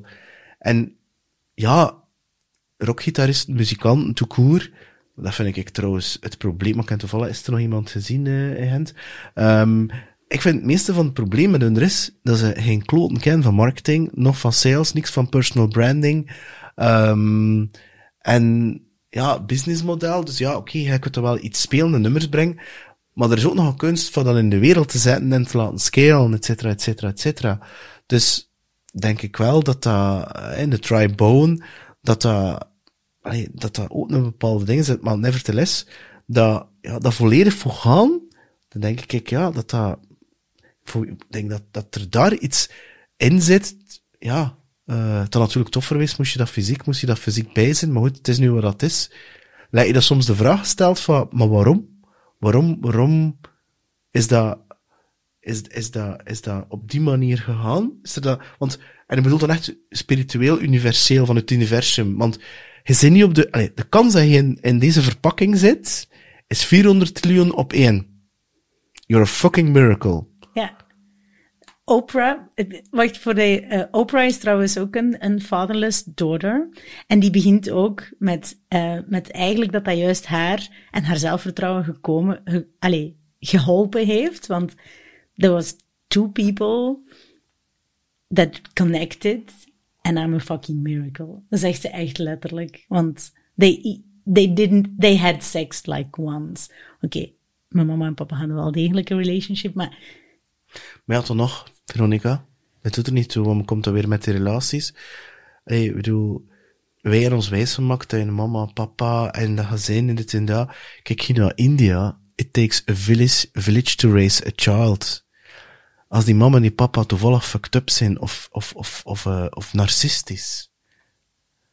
Ik bedoel, dan verneuten zij ook dat kind mentaal. Dus vandaar een village die zo iedereen en nog wat. Uiteindelijk komt het op liefde neer voor dat kind te laten voelen. Dus, hij zit dus wel een miracle. Dus mijn punt is, het universum wilde dat hij bestond. In deze vorm. En er is maar één purpose in life voor jou, dat is pure joy. Dat is het. Pure joy. En er komen bepaalde dingen op je pad. En dat zijn heel pijnlijke toestanden, maar intussen weet je dat ook wel. We hebben iets heel raars met pijn. We vinden dat vies en we willen dat verdoven. Seks, drugs en al van die toestanden. Wegduwen werkt en al. Terwijl in de Oosterse tradities is de pijn echt wel een uitnodiging tot groei, tot verlichting. En dat we hoe moet ik gaan zeggen? Dat onze storyteller in ons hoofd, en ik heb het dan over de negatieve storyteller, die zegt, je kunt dat niet, en je kakwijf, en je kunt dat niet, en wat domme kallen zeg je nu eigenlijk, wat heb je nu eigenlijk gedaan, en wat is dat nu voor het wat? En, en nu een buikspin over mezelf bezig, en je naar is het geval, en ze niet eens mannelijk, wat is dat nu voor het wat? En ga niemand krijgen, en verdient niemand, en je maat en al wel lastig, je kunt dat niet, wat is dat nu voor het wat? En, dat hij dat labels opkleeft, dat hij dat verhaal rond vertelt, en dat we, moet ik gaan zeggen, dat we ons eigen verhaaltje daar ook rond maken, dat we het eigenlijk nog erger maken, omdat we continu in een soort loop zijn in ons hoofd en analyseren, terwijl, als je dat op een of andere manier zou kunnen loslaten, kijk dan naar Oprah, die is verkracht geweest, die heeft volgens mij abortus gepleegd, die is verstoten geweest, die is in de armste van het armste geworden. Haar moeder, haar grootmoeder, haar overgrootmoeder, dat waren allemaal van die servants, van die keusvrouwen voor de white man, of white people, whatever, toestaan. En zij had zoiets van, no fucking way, dat gaat niet met mij gebeuren. Maar je moet wel, en nu komen we er, de hartskwaliteit, courage, it takes courage. En courage is moed. En in courage zit er keur, hart. Voor echt dat leven te leiden en niet te overleven. En niet te zeggen, sorry, maar ik ga dat niet zijn. Ja, sorry, maar ik ga wel. I take the mic, I own the stage. En iedereen die me niet kan volgen, have a nice fucking life. I wish you all the love and the light. Maar niet met mij. Maar natuurlijk, kun je in een leven gaan zitten waar je zo je gewoontes hebt en veilig. en de comfortzone en dat je niet groeit. En soms heb je die pijn nodig van het universum om te zeggen, Veronika, ik heb hier wel iets beters in petto dan dat, hè. Wake the fuck up en ga je nu iets maken van je leven nog niet. Want hij zegt dat je begin de 30 bent. Ik ben fucking 48. Nog 40 jaar, nog 30 jaar en the party is fucking over. And it's 1999, zo Prince zeggen. Dus ik heb zoiets van, ja, het wordt maar tijd dat de beste dansschijven nu komen, hè. En de vette motherfucking gitaarsolos. En nu is het moment van, wat zit er nog allemaal in mij dat ik kan doen? Toestand en geen limitaties meer op alle gebieden. En ja, er zit natuurlijk een kleine drummer. Ja. Nee, en die ook muzikaal is. En ja, dat ik denk van ja, ik wil hem zo weinig mogelijk traumatiseren. En er zijn, want ja, iemand van 48 met een kind van 6 is niet echt standaard. Maar s'avonds aan de schoolpoort staat dat dan vol met die vrouwen in de training, maar ik sta ernaast te zwaaien, niet dat die passeert. Elke dag opnieuw. Ja, en ja, dus ik ben niet meer veel te veel aan het lullen. Maar nee, dat is toch totaal geen geloof. Want uiteindelijk, wat hij zegt is, don't be it's a sad story. En er zijn 2 manieren om naar die sad... je kunt ofwel die story awesome vinden, ofwel kun je dat een heel sad story vinden. Ofwel is Veronikatje achtergelaten door haar papa, door haar papatje en ween. Ofwel kies je het verhaal. En ik denk ook wel dat dat een beetje zo de universe is die beslist heeft van dat ik erachter ben gekomen op het moment dat hij al niet meer leefde. Dus ik heb de kans om daar mijn eigen verhaal van te maken. Ik hoef de confrontatie niet meer aan met hem op dit moment met hey, hi daddy, what up? Ik heb hier even een vlieger gepakt van Brussel naar Moskou om u even goeiedag te zeggen. Waar zijn mijn royalties? Dat is er niet. En dat is ook, which is good. Want nu kan ik er mijn eigen verhaal van maken. Ik kan niet nog eens die rejection ervaren. Ik hoef daar geen band mee op te bouwen. Hij hoeft dat ook op dit moment niet met mij. Ik kan het volledig invullen zoals dat het goed voelt voor mij. En zoals het veilig voelt voor mij. En ik maak er ook geen verhaal van slachtofferschap van. Het is ook geen verhaal van daddies don't leave your daughters. Het is ook geen verhaal van medelijden. Het is wel een verhaal van, make your heart sing en volg de passie en het is voor mij ook telkens een reminder, want in dat gesprek ben ik al 7 verdiepingen gezakt, want mijn voorbereiding was, we gaan het over positionering, branding en wat weet ik nog allemaal hebben. Maar we hebben het er ook over gehad. We hebben het over branding gehad, over jezelf in de markt zetten. We hebben het gehad over positionering en authenticiteit en hoe dat je een stukje van de totale koek neemt en hoe dat je daar je ego niet laat in de weg staan. Dus we hebben het er allemaal over gehad. Dus eigenlijk kan ik het wel afvinken. En moesten we nu teruggaan naar poelkapellen? En we gaan iets gaan eten en iets gaan drinken. Ja, we gaan aan drinken. Op 10 minuten zijn we niet uitgepraat, hè. Kom.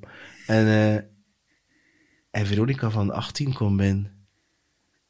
En ze zegt, hey, sis, you're looking fantastic. Wat voor advies zou je haar geven? En ze wil wel advies, niet van, het leven loopt zoals... Nee, ze is zoiets van, wat zou je er wel zeggen? Het moet ook geen advies per se zijn, hè. Het zou iets anders kunnen zijn ook, hè. Ik zou zeggen, meid, pak je ruimte, pak je stage. Je zei enough. Pak het. Er is plaats genoeg voor jou. In dit land, poolkapellen is not your destination. Je bent een wereldburger. Stop met u aan te passen.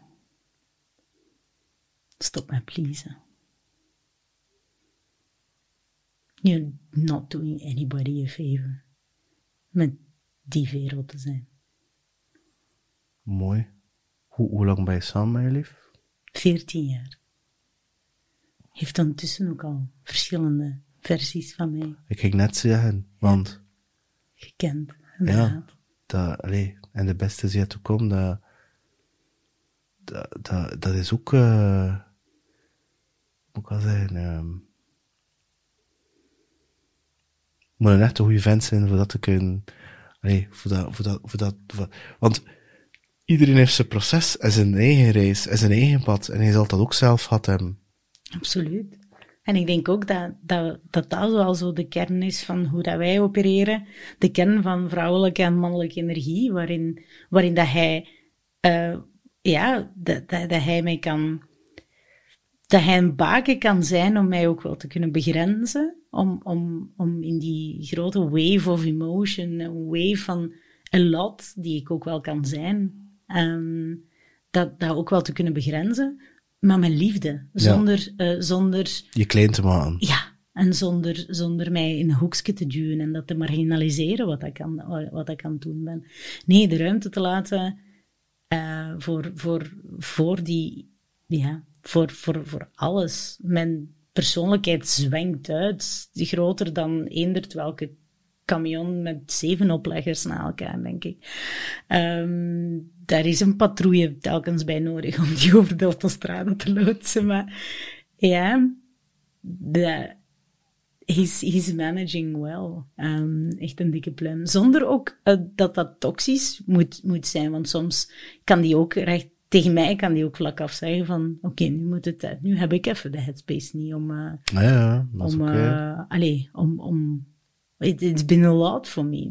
Dus even het op je eentje doen. Ga maar terug ga maar naar uw vriendinnen, ga maar naar uw coaches. Ik word ook recht gehouden door 27 coaches. Dus coaches of zo, maar I don't mind. It's all about the experience. Ja, het is dat. En iedereen, want ja, ik ook. En iedereen speelt uiteindelijk. Zeker degenen die dichtbij staan. En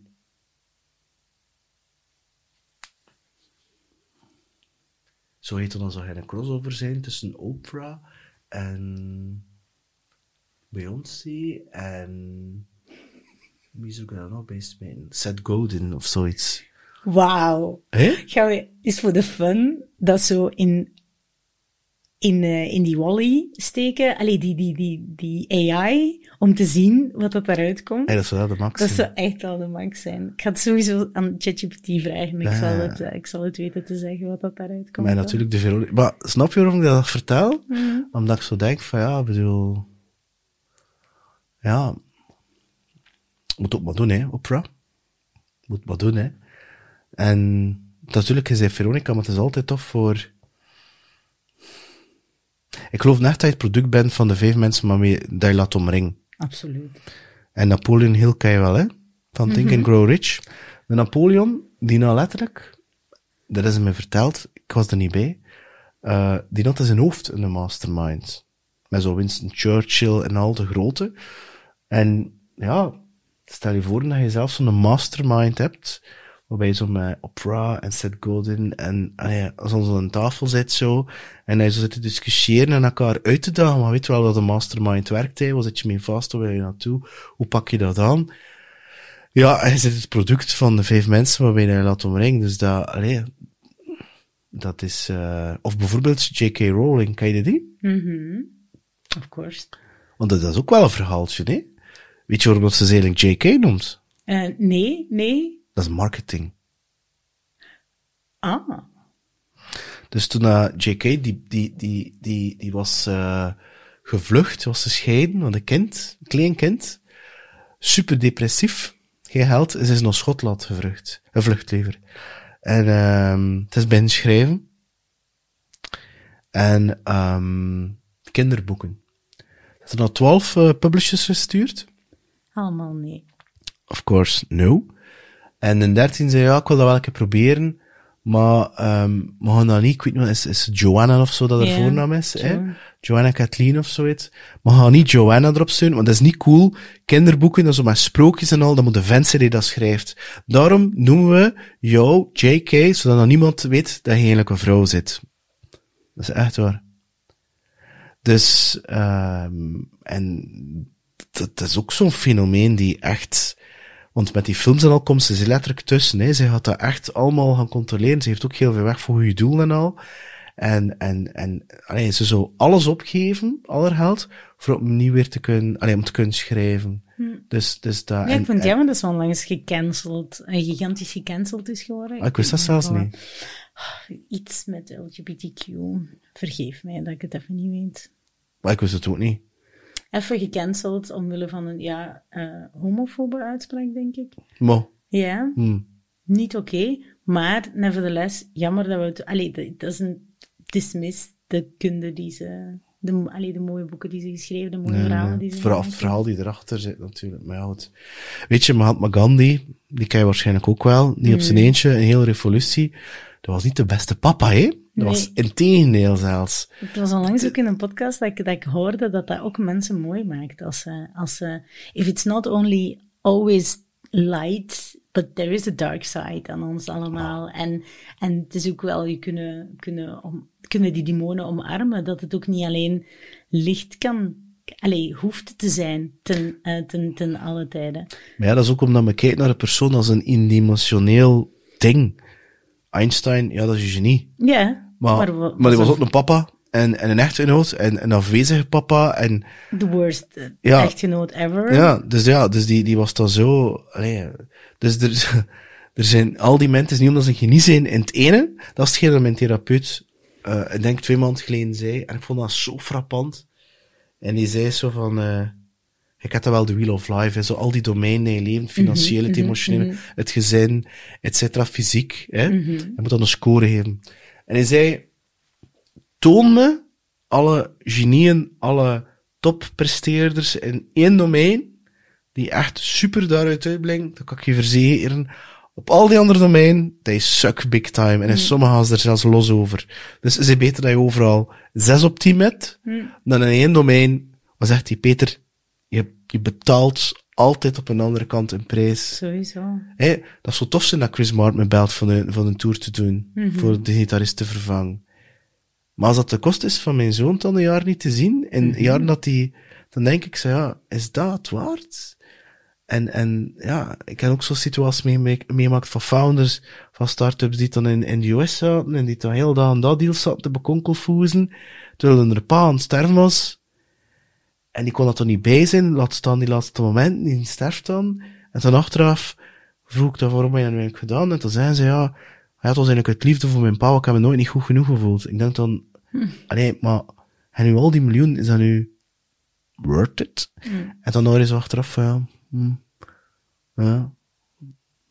ik wil nu niet zeggen dat slecht is, die miljoen, maar... Ja, without any judgment, maar die moeten de groei ook nog meemaken door het misschien at some point te beseffen. Ja, en dat is het. Misschien is dit ook het begin van hun podcast, of het begin van hun story, van hun TED Talk, of een show waarbij dat ze zeggen van... Dat zou heerlijk kunnen doen, een TED Talk. Ik zou dat echt een max vinden. Een TED Talk, 18 minuten, full-on Veronika. Jong, ik betaal.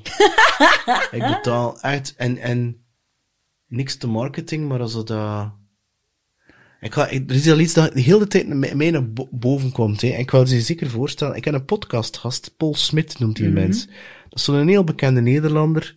En die is samen met een dame, die in niet een open relatie, maar zoiets, ze zijn samen, en ze woont samen, ze slaapt niet samen.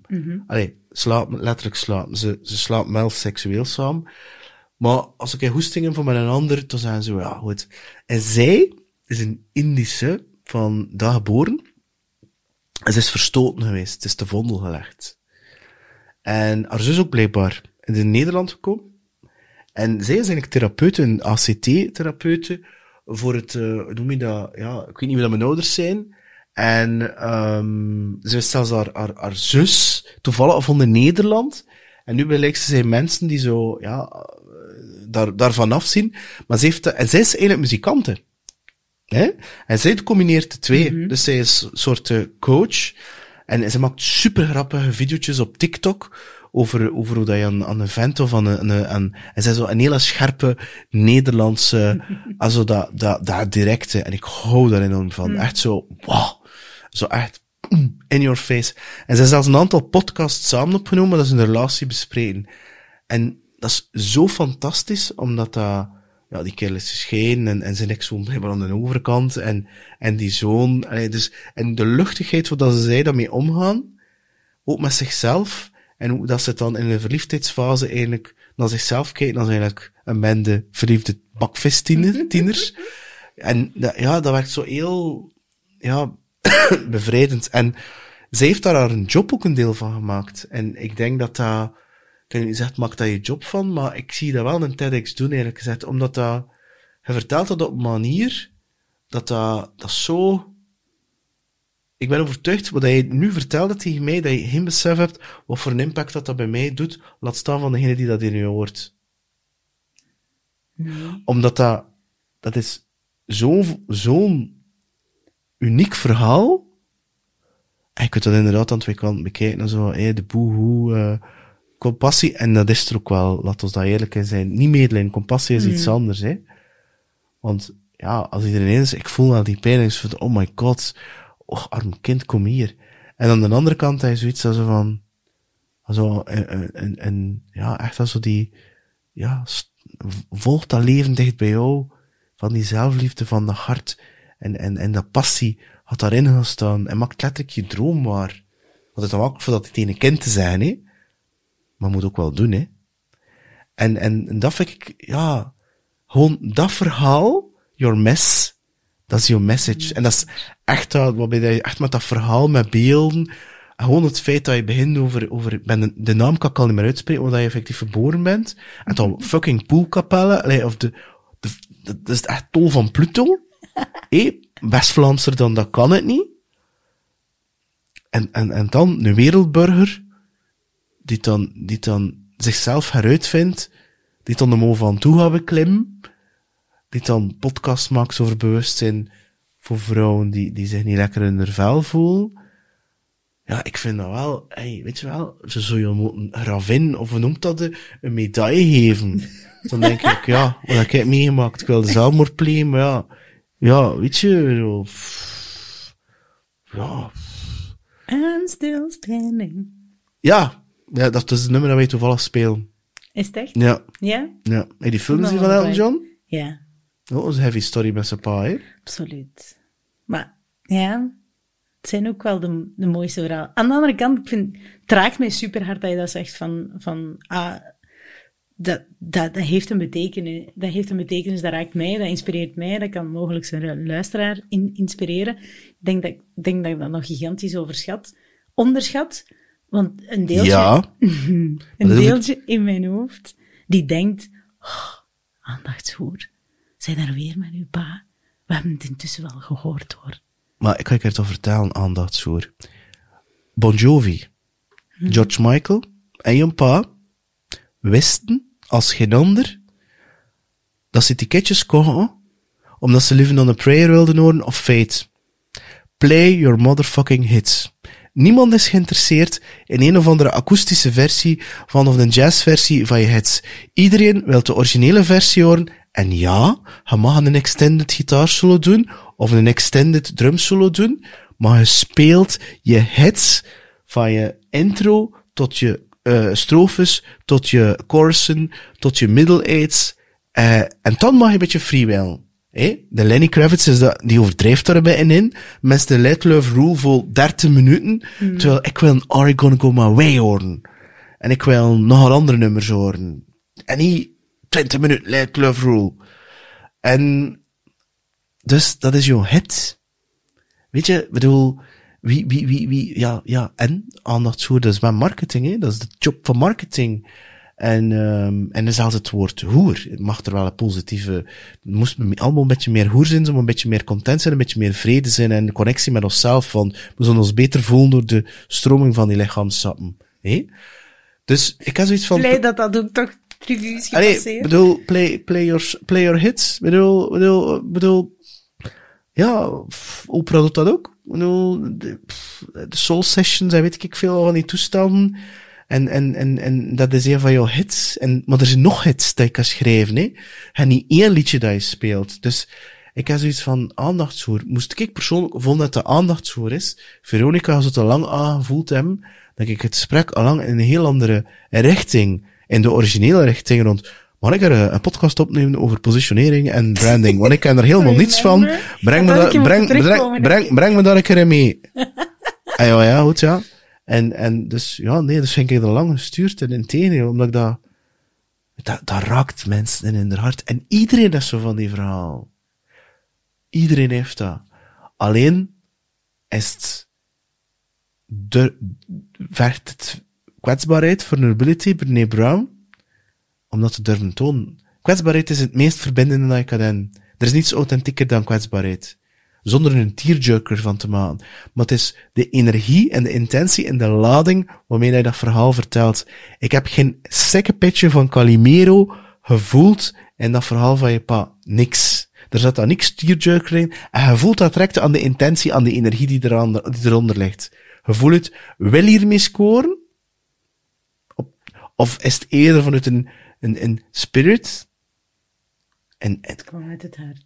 En dat is het, en die spirit, dan zijn we weer met je pa, en dan is weer die energie, die zielsenergie. Snap je? En je voelt dat van ik weet niet hoe diep komt.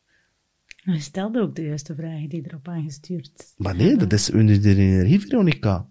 Ik kan er een podcast maken over positioning en branding. Het volledig kapot gemaakt. Aandachtshoer. Nee, en dus ja, play your hits. Neem je kracht. Dat is je superpower. Dat is je story. Own it, godverdomme. Op een stage moet staan, moet je er staan en moet je het ownen. Ik heb betaald voor de show, Veronika, te doen. Make it happen. En ik wil VIP en Golden Circle tickets in. Ja, oké, nou Prins gaan kijken, moet hij dan niet aan staan of zo? Nee, you fucking own Purple Rain. Je speelt u dan niet Purple Rain voor, kan ook een Purple Rain, kan ook een slow spelen, want iedereen wil dansen op een slow. Nee, aan de solo-akkoorden, dat in een fantastische avond, dat denk ik, daar ben ik van gekomen. Ja. Er is maar één, ik speel Purple Rain ook, speel zo, maar er is maar één die Purple Rain kan spelen, dat is hem. Dat is waar. Er is ook maar één, David Gilmour van Pink Floyd, die Comfortably kan spelen. Er is maar één, dat is hem. Iedereen die het kan ongeveer nadoen, maar er is maar één Veronika. 400 triljoen op één. You're unique. You're a fucking miracle. Fucking own the story. Wat ga je doen? Wat, tot de sterren passeren of sterrenhoest staan? Zie je de fucking stier, hè? Nee. Wachten doen we niet, Gerre. Wachten doen we niet. En nee, het is dat. Ongeduldig, passie, ervoor gaan. Soms een beetje lui. Beetje koppen. Maar lui, efficiënt. Ja, het is dat. Smart. Effectief, dat is beter. Ja. Efficiënt is de dingen goed doen. Hè? Effectief is de goede dingen doen. Effectief. Ja. Ja, dus ja, ik vind dat eigenlijk niet, eerlijk gezegd. Want eerlijk, het feit dat je bij Radio 2 gezeten hebt, en dat je marketing studeert, en dat je marketingles gegeven hebt, en dat je een digitale marketeer zit, ja, en? Ja, dat is hoofd. Ja, en? Als je vanavond sterft, en die podcast komt uit, miljoenen mensen gaan dat delen. Maar dat is jouw story. Ik ervaar dat bij mezelf ook, hè. Ik zeg dan nu zo, die zelfmoord op mijn 32, zoals die ding is, schuldgevoel, maar ik heb niet zoiets van veel sorry. Nee, moet je niet sorry voor mezelf. En veel verleden, toen als Jules 6 maanden was, ook zei de dokter, hij had 3 maanden te leven. Moet ik geen sorry hebben? Dat is gewoon, wake the fuck up, en maak iets van je leven. Doe daar iets mee. En daar had het hem over. Leeft alsof dat de laatste dag is. Er is alleen vandaag. Er is alleen nu. Ja, het is alleen hier en nu. Wat ga je ermee doen? Ja, maar de toekomst. Nee. Controle is angst. Geef je over en volg dat pad. Zonder ook hedonistisch en nihilistisch te worden, hè? Ja, dat is dan het andere weer, hè. Ik heb al over bitcoin gebabbeld. Ik heb leren investeren over ETF's, beleggen. Je wordt rijk niet door te werken. Je verdient geld door te werken, in wat voor vorm dan ook. En dat geld beleg je. Op lange termijn, compound interest inderdaad. Studeer daar ook over. Dat is, ja. En doe daar iets mee. Komt dan een beetje christelijk uit met zijn parabel met die zaadjes in de grond en al. Ja,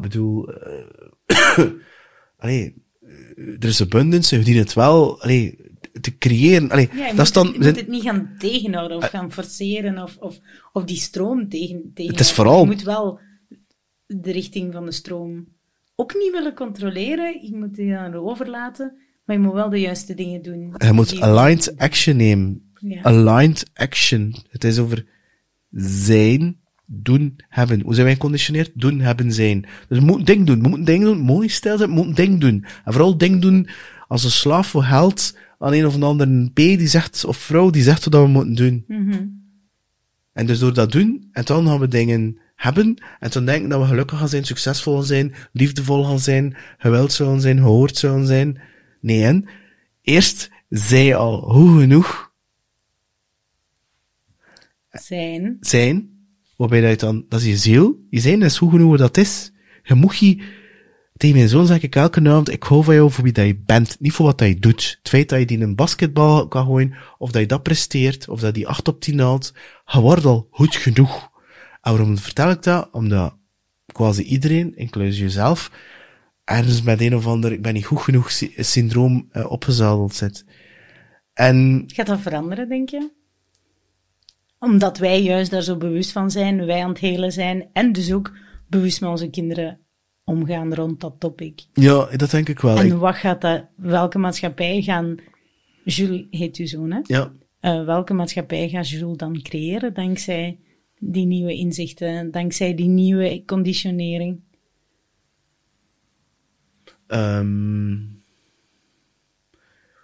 Echt dat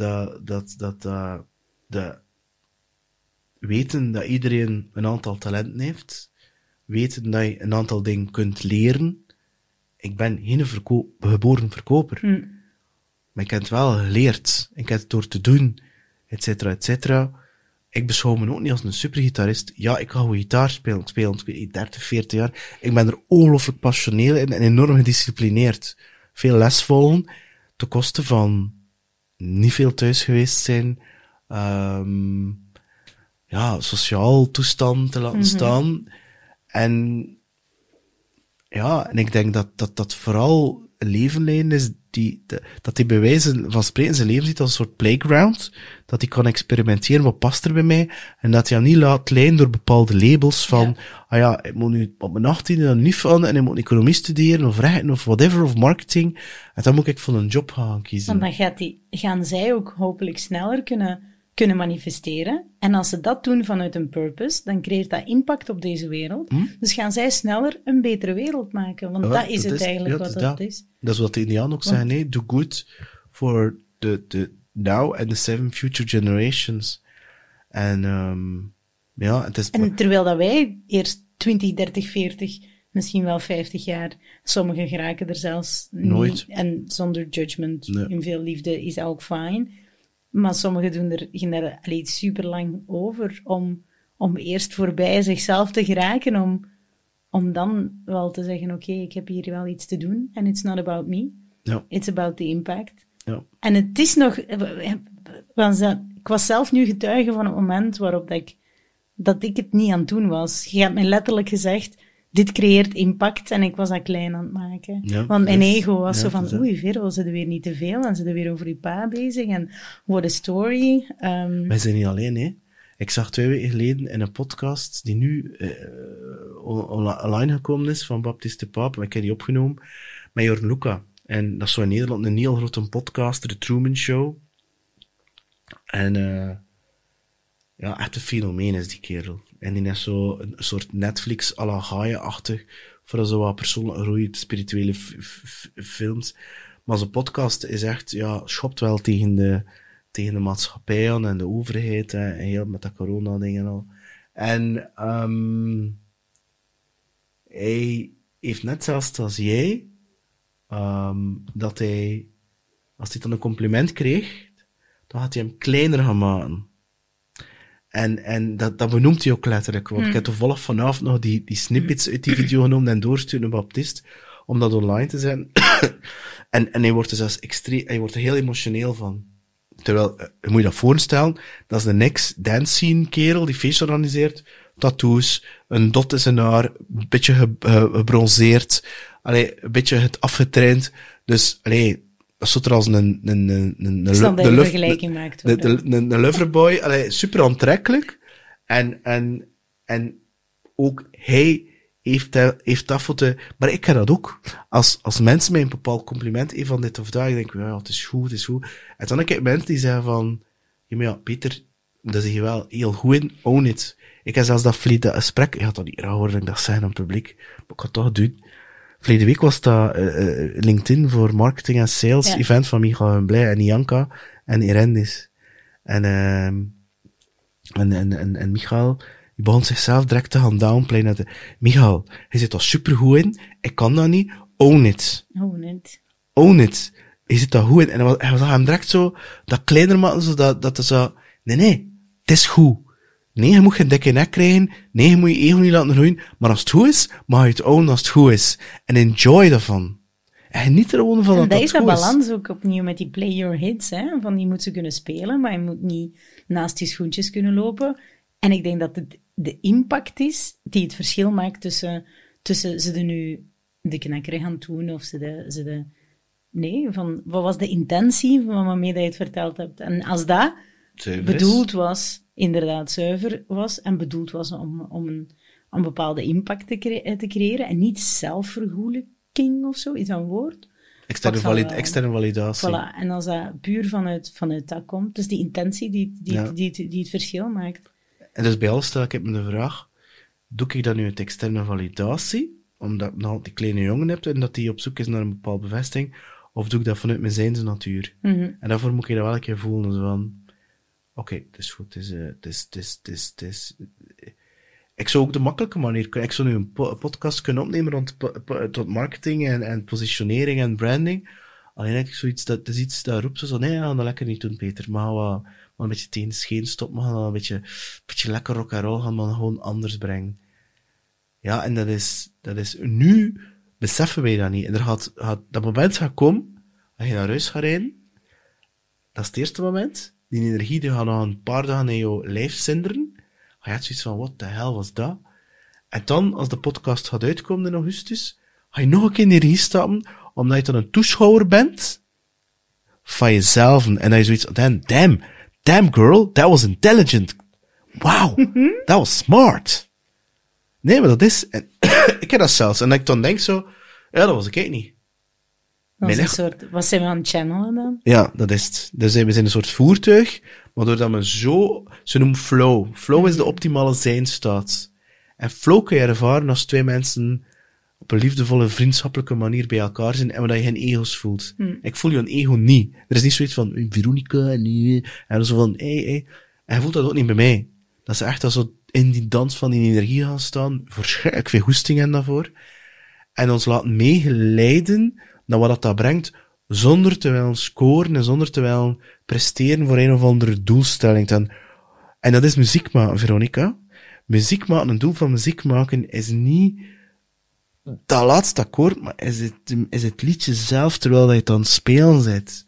Dat is jam. Van de emotie. Eigenlijk, ik heb dat ooit... Ga ik het vertellen of niet? Ga ik het vertellen? Ik heb onlangs een psychedelic retreat gedaan. Ik vond dat fantastisch. En we hadden eerst geprobeerd de eerste dag met zo'n klein beetje psilocybine, waarbij dat je minor effects hebt, maar je zit wel super hard in het moment. Je ervaart ook dat ego-death gegeven. En ik had dan super veel zin om die connectie met natuur, de unity, waar we het ook in het begin over hadden, echt fantastisch. Ik had zin om in bomen te klimmen. En ik was niet bezig met, oh my god, Zonova, wat wilde jij in godsnaam in bomen gaan klimmen? Why would you do that? En at some point was ik ook aan het tekenen, maar echt in de veronderstelling van, mijn hand wil tekenen. Mijn hand was gefascineerd door de flow waarin ik zat en hoe dat mijn vingers met mijn pen in mijn hand, met mijn potlood in mijn hand eigenlijk aan het bewegen waren over mijn blad. En dat was zo satisfying, om dat ook een stukje mee te nemen naar het nuchtere leven, zeg maar. dat je dat in kleine dingen kunt ervaren. En sindsdien ben ik ook meer beginnen dansen, omdat dansen ook absoluut... eigenlijk blijven stilstaan bij het moment, bij hoe dat je lichaam beweegt. En dan voel je pas dat je lichaam eigenlijk een vessel is voor ja, zoveel magic dat we moeten channelen in dit lichaam. Ja, dat is het. En we zijn geconditioneerd om ons klein te houden, terwijl we eigenlijk heel groot zijn, maar we weten dat niet. Er is zelfs theorieën dat het lichaam die hier zit, dat 1% is van wie dat we zijn, dat we kunnen zien. Wow. Waar is de rest van Veronika dan, Peter? Maar ja, dat is het hem nu net, hè. Dat is die energie, hè. Dat is hetgene dat je niet kan graspen in de 3D-wereld, hè. Weet je dat ook wel? Een hond reageert op bepaalde hoge tonen, het dan violet. Muziek is dan een ander van. Dansen is ook zo. Dat is zo die frequency-toestand, die, I don't know, wat is dat, die energietoestand, ja. En ik ben wel overtuigd dat je dat ziet, en je hebt dat. Je hebt een bepaald aura. You light up a room when you enter it. En dat komt door dat. Dat komt door niet in die slachtofferrol te willen staan, maar echt, hey motherfuckers, I'm Veronika, welcome world, hello, this is me. En dat komt daardoor. En mensen voelen dat, maar ze kunnen dat niet benoemen. Dat is zo, er is iets met haar. Er is die energy, en dat is de rest van Veronika. Of een deeltje nog, dat ook wel komt vanuit nog misschien een grotere vessel. Oef, mooi Veronika. Interesting. Ja, we're all made of stardust, hè. Dat is ook bewezen. Dus ja, wij zijn gewoon een hoop water met een hoop koolstof. En dat is het, hè. Dus ja.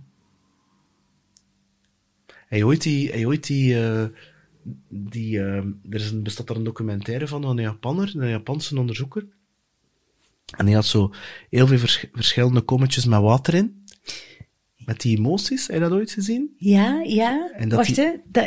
Vertel nog iets smolt en iets niet. Het was maar bevriezen, ijs. Ja, dus de emoties die in dat water stak, ik weet niet hoe hij dat juist deed, maar dat haat was dat een heel andere figuur dan bijvoorbeeld dan Joy bijvoorbeeld. En ik denk dat het wat met bevriezen was of zoiets. Dus als je dan zelf rekent dat wij 80-60% water zijn, ja, dan kan ik me dat wel best inbeelden dat er deel van ons echt wel bevroren zijn. Ik heb zelfs onlangs iets geleerd, dat ging over jeugdtrauma van Jan Bommeré. En dat wist ik eigenlijk niet. Maar het ons lijf, het zo bindweefsel. Ja. Bindweefsel is een ultradrager voor allerlei dingen, belangrijke zaken in ons lijf. En dokters snijden dat weg, ze denken dat dat niet belangrijk is. Maar het schijnt, Fusha noemt dat blijkbaar, dat is kwijt belangrijk blijkbaar. En dat slaat zelfs trauma, slaat dat zelfs zijn op. Borstkanker is ook een kanker die op het borstweefsel zit. Dus daar zit eigenlijk, wetende dat als we Louisa Hay kunnen geloven, dat ook allemaal opgeslagen, onverwerkte, unprocessed shit is. En daarmee wil ik alle mensen die ooit kanker hebben gehad niet bagatelliseren. Maar nevertheless, we slaan daar dingen op. Ja. Dat geloof ik wel. Dus vandaag naar een TED-talk gekeken dat ik wel interessant vond. Dat eigenlijk ook ging over stress. Dat stress die positief geladen is, dus een positieve intentie aan stress hebben. En als we dus, dat ons lichaam dat eigenlijk kan lezen als arousal. En dat dus nietgene gaat zijn dat onze arteries later gaat damagen, onze bloedvaten gaan damagen. Dus het zit hem ook opnieuw op die je ne sais quoi, op die intentie, op de lightness. Even though dat je stress ervaart, even though dat je eigenlijk zegt van, oké, my temperature is rising, heartbeat is sneller aan het worden, ladida. Dat je dat dan nog van, oké, mijn lichaam is in een bepaalde vorm van paraatheid gebracht, let's kick it. En dat niet de type stress is waar dat je uiteindelijk van gaat sterven, omdat je het omarmt vanuit die positieve intentie. Kijk je Wim Hof? Ja. Dat is hetzelfde, hè. Dus je had het lichaam een shock-effect geven door koud water te geven. En het lichaam had eigenlijk een soort shock-effect. Waardoor dat het lichaam eigenlijk een soort heel gezond bruin vet noemen ze dat dan, gaat opbouwen. En dat gaat eigenlijk de inflammation tegen van het lijf, omdat we eigenlijk ons veel te warm kleden en al van die toestand. En dat is eigenlijk ziek aan het maken zijn.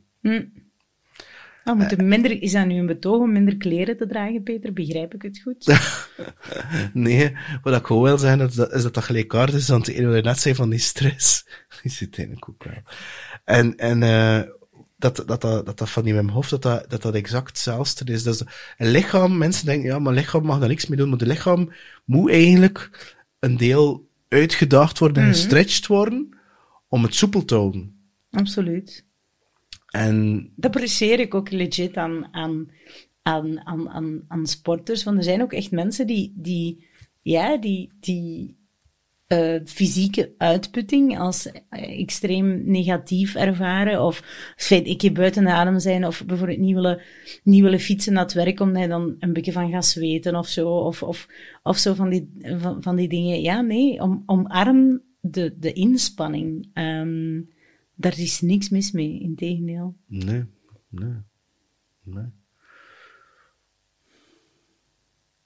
Maar kan ik er een hele brave vraag stellen? Je zegt dan net van, ja, er zijn een aantal mensen die niet snappen wat dan mijn positionering is. Ja. Als je zelf in de spiegel kijkt, hoe zie je jezelf dan? In termen van positionering of in termen van anything and everything? Ik laat het ook naar jou, Veronika. Ja. Als ik in de spiegel kijk, dan zie ik een eager vrouw die immer nieuwsgierig is ten alle tijden. Een explorer, een ontdekkingsreiziger een beetje. Elke dag eager om iets nieuws te ontdekken, om iets nieuws te leren. Ik sleur ook altijd minstens 3 boeken bij. Je mocht mij op mijn woord pakken en ze biedt mijn Jacques kijken. Daar gaat het dus minimum 3 boeken in vinden. Ik heb dat graag bij. Ik wil elke dag bijleren, maar ik ben tegelijkertijd ook ontzettend eager om al die ontdekkingen ook aan iemand op dat moment door te geven. Dus ik zie nu een beeld van een soort van Sherpa, een soort marketing-Sherpa, of gewoon levens-Sherpa, die zich doorheen sneeuw aan het ploeteren is richting weet ik veel waar.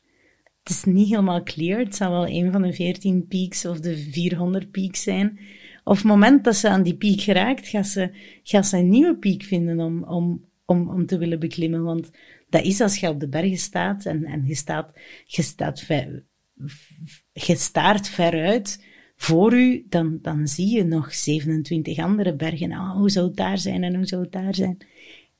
En in die exploration en in die eagerness en in dat enthousiasme wil ik mensen meekrijgen. En staan er 7 andere ontdekkingsreizigers achter mij, staan er 70, 700, 7 miljoen, ik weet het niet, maakt niet uit. Dat gaat mijn enthousiasme niet temperen om erover te vertellen. For whoever is listening. Kijk, Paulo Coelho? Nee. Oh my god. Ja? Meen je dat nu? Ja? Nee, je moet dat niet opschrijven. Ik ga je ze een boek geven, De Alchemist. Ah ja, tuurlijk. Ja, maar ik ken het niet, maar ik heb het nog niet gelezen. Maar het is gelijk een boek. Heb je het of niet? Ik heb het niet. Je krijgt het van mij. De max. Paulo was een advocaat. Ja. Die dat moest studeren.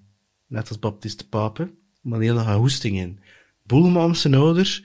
Hij wou schrijven. Zijn ouders en een Monterf, dat weet ik veel wat. Hij wou schrijven.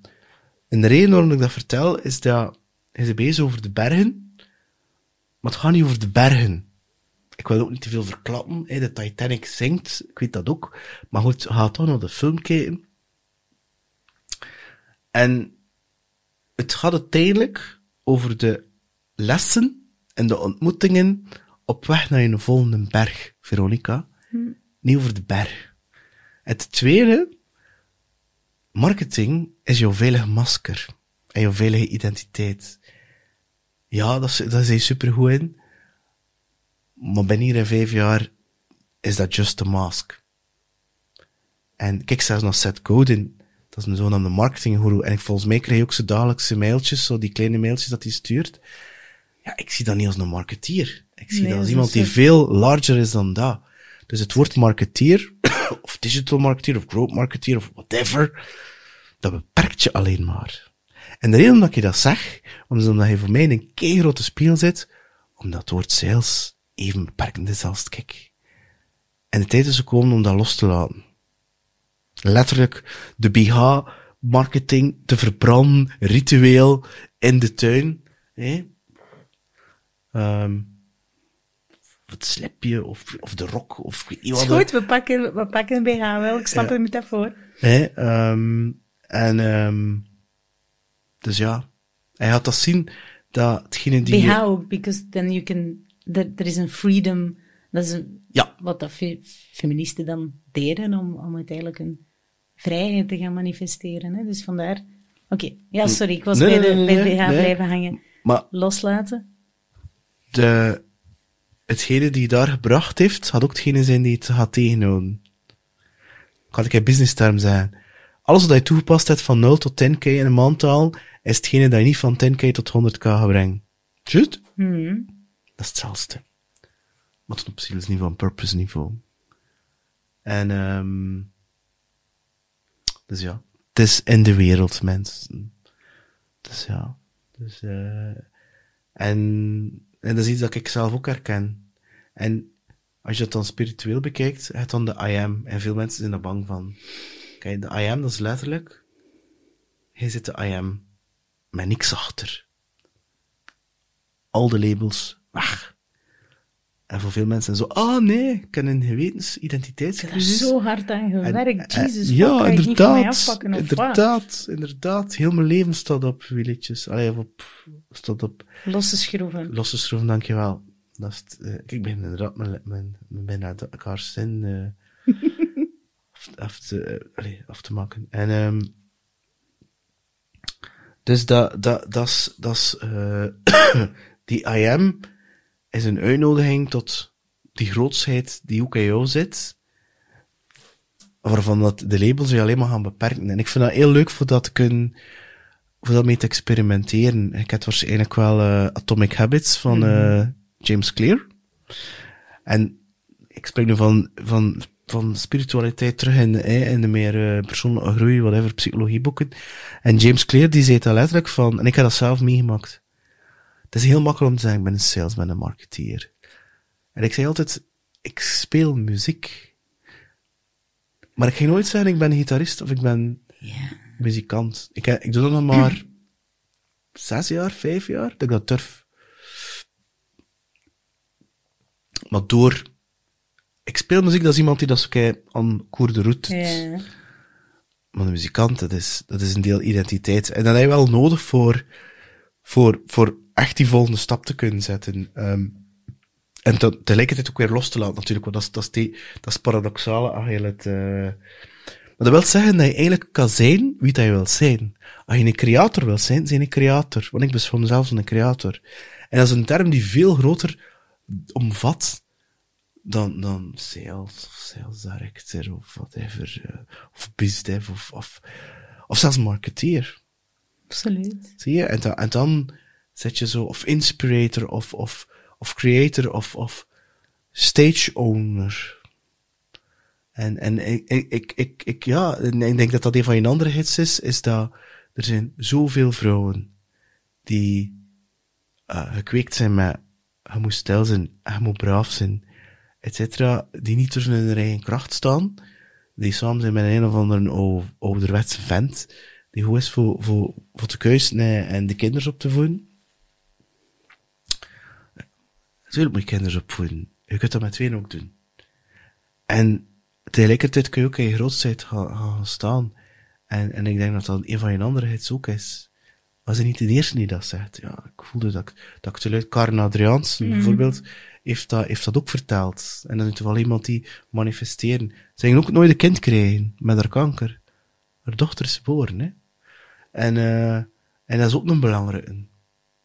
Een van jouw hits. Het enige nadeel aan je Zone of Genius is dat dat zodanig Zone of Genius is voor jou, dat je dat niet herkent als supernatural talent. Omdat dat zo obvious is, en second nature, dat een ander dat direct ziet, en dat voor een ander extreem veel moeite kost, en energie kost om zoiets te realiseren, terwijl voor jou is dat zo, dat is toch normaal? Je zegt, ja, dat is een goede vraag dat je stelt, het is niet de eerste keer dat ik dat door. En voor mij is dat, ja, dat is toch normaal? Ik zie het aan andere mensen denken, nee, dat is het niet. Dat was het niet. Nee. Voelen, vragen stellen, voelen, nee, ze niet intention. Nee. En, ja, dus die, hoe dat kan zeggen, own the stage, dat.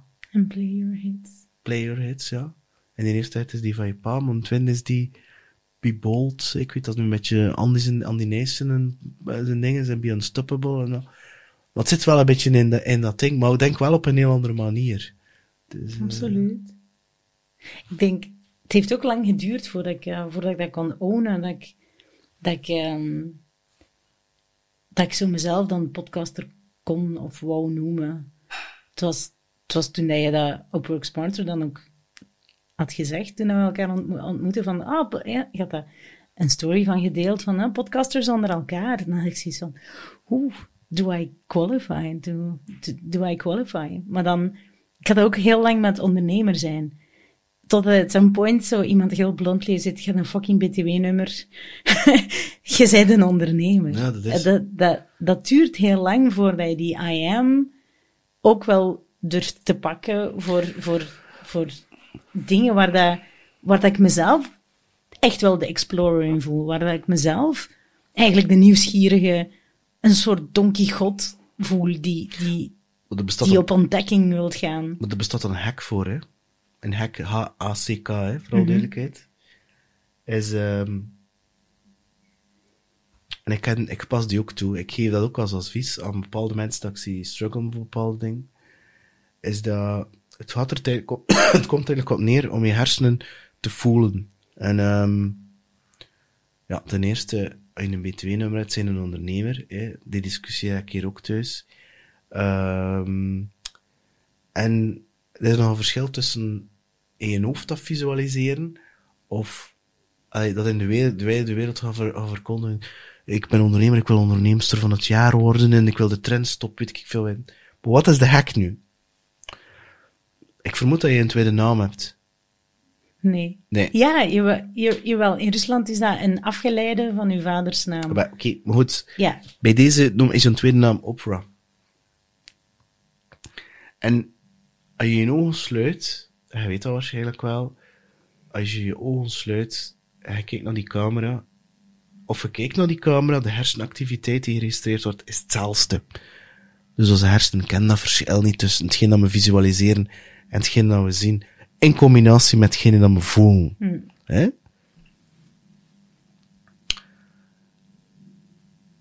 Als je dan zegt van, oké, de Veronika, dat is degene die niet durft onderneemster zijn, et cetera, of podcaster zijn, dan zeg je, oké, maar de Oprah, bij mij is dat George, hè, en je kunt dat zo noemen, hoe kan je hem karakter geven? En je kunt letterlijk zeggen van, en nu had ik bewust in mijn eigen wereldje in Oprah stappen. En Oprah, die kan alles. Alles wat Veronika niet durft te doen nu. Maar dat is ik kan niet zeggen my better, maar dat is my soul person. Misschien. Ja, de persona, maar ik kan over persona's babbelen. Mokik, ja. Maar dat is ook zo. Dus dat is een persona. En hij zegt dan, Oprah, en hij doet je ogen toe en hij visualiseren dat je effectief in een studio staat, dat je een podcast aan het opnemen zit, of een YouTube-film aan het opnemen zit. Je visualiseert. Oprah, die had er al 10 TED-talks gedaan, hè. Die viraal gegaan zijn, hè. En als je over TED Talks bezig bent, moet je kijken naar Ken Robinson over de Element, die is viraal gegaan. Dus, kan je mee doorsturen. En, ja, zie je, een opera, die kan de ding,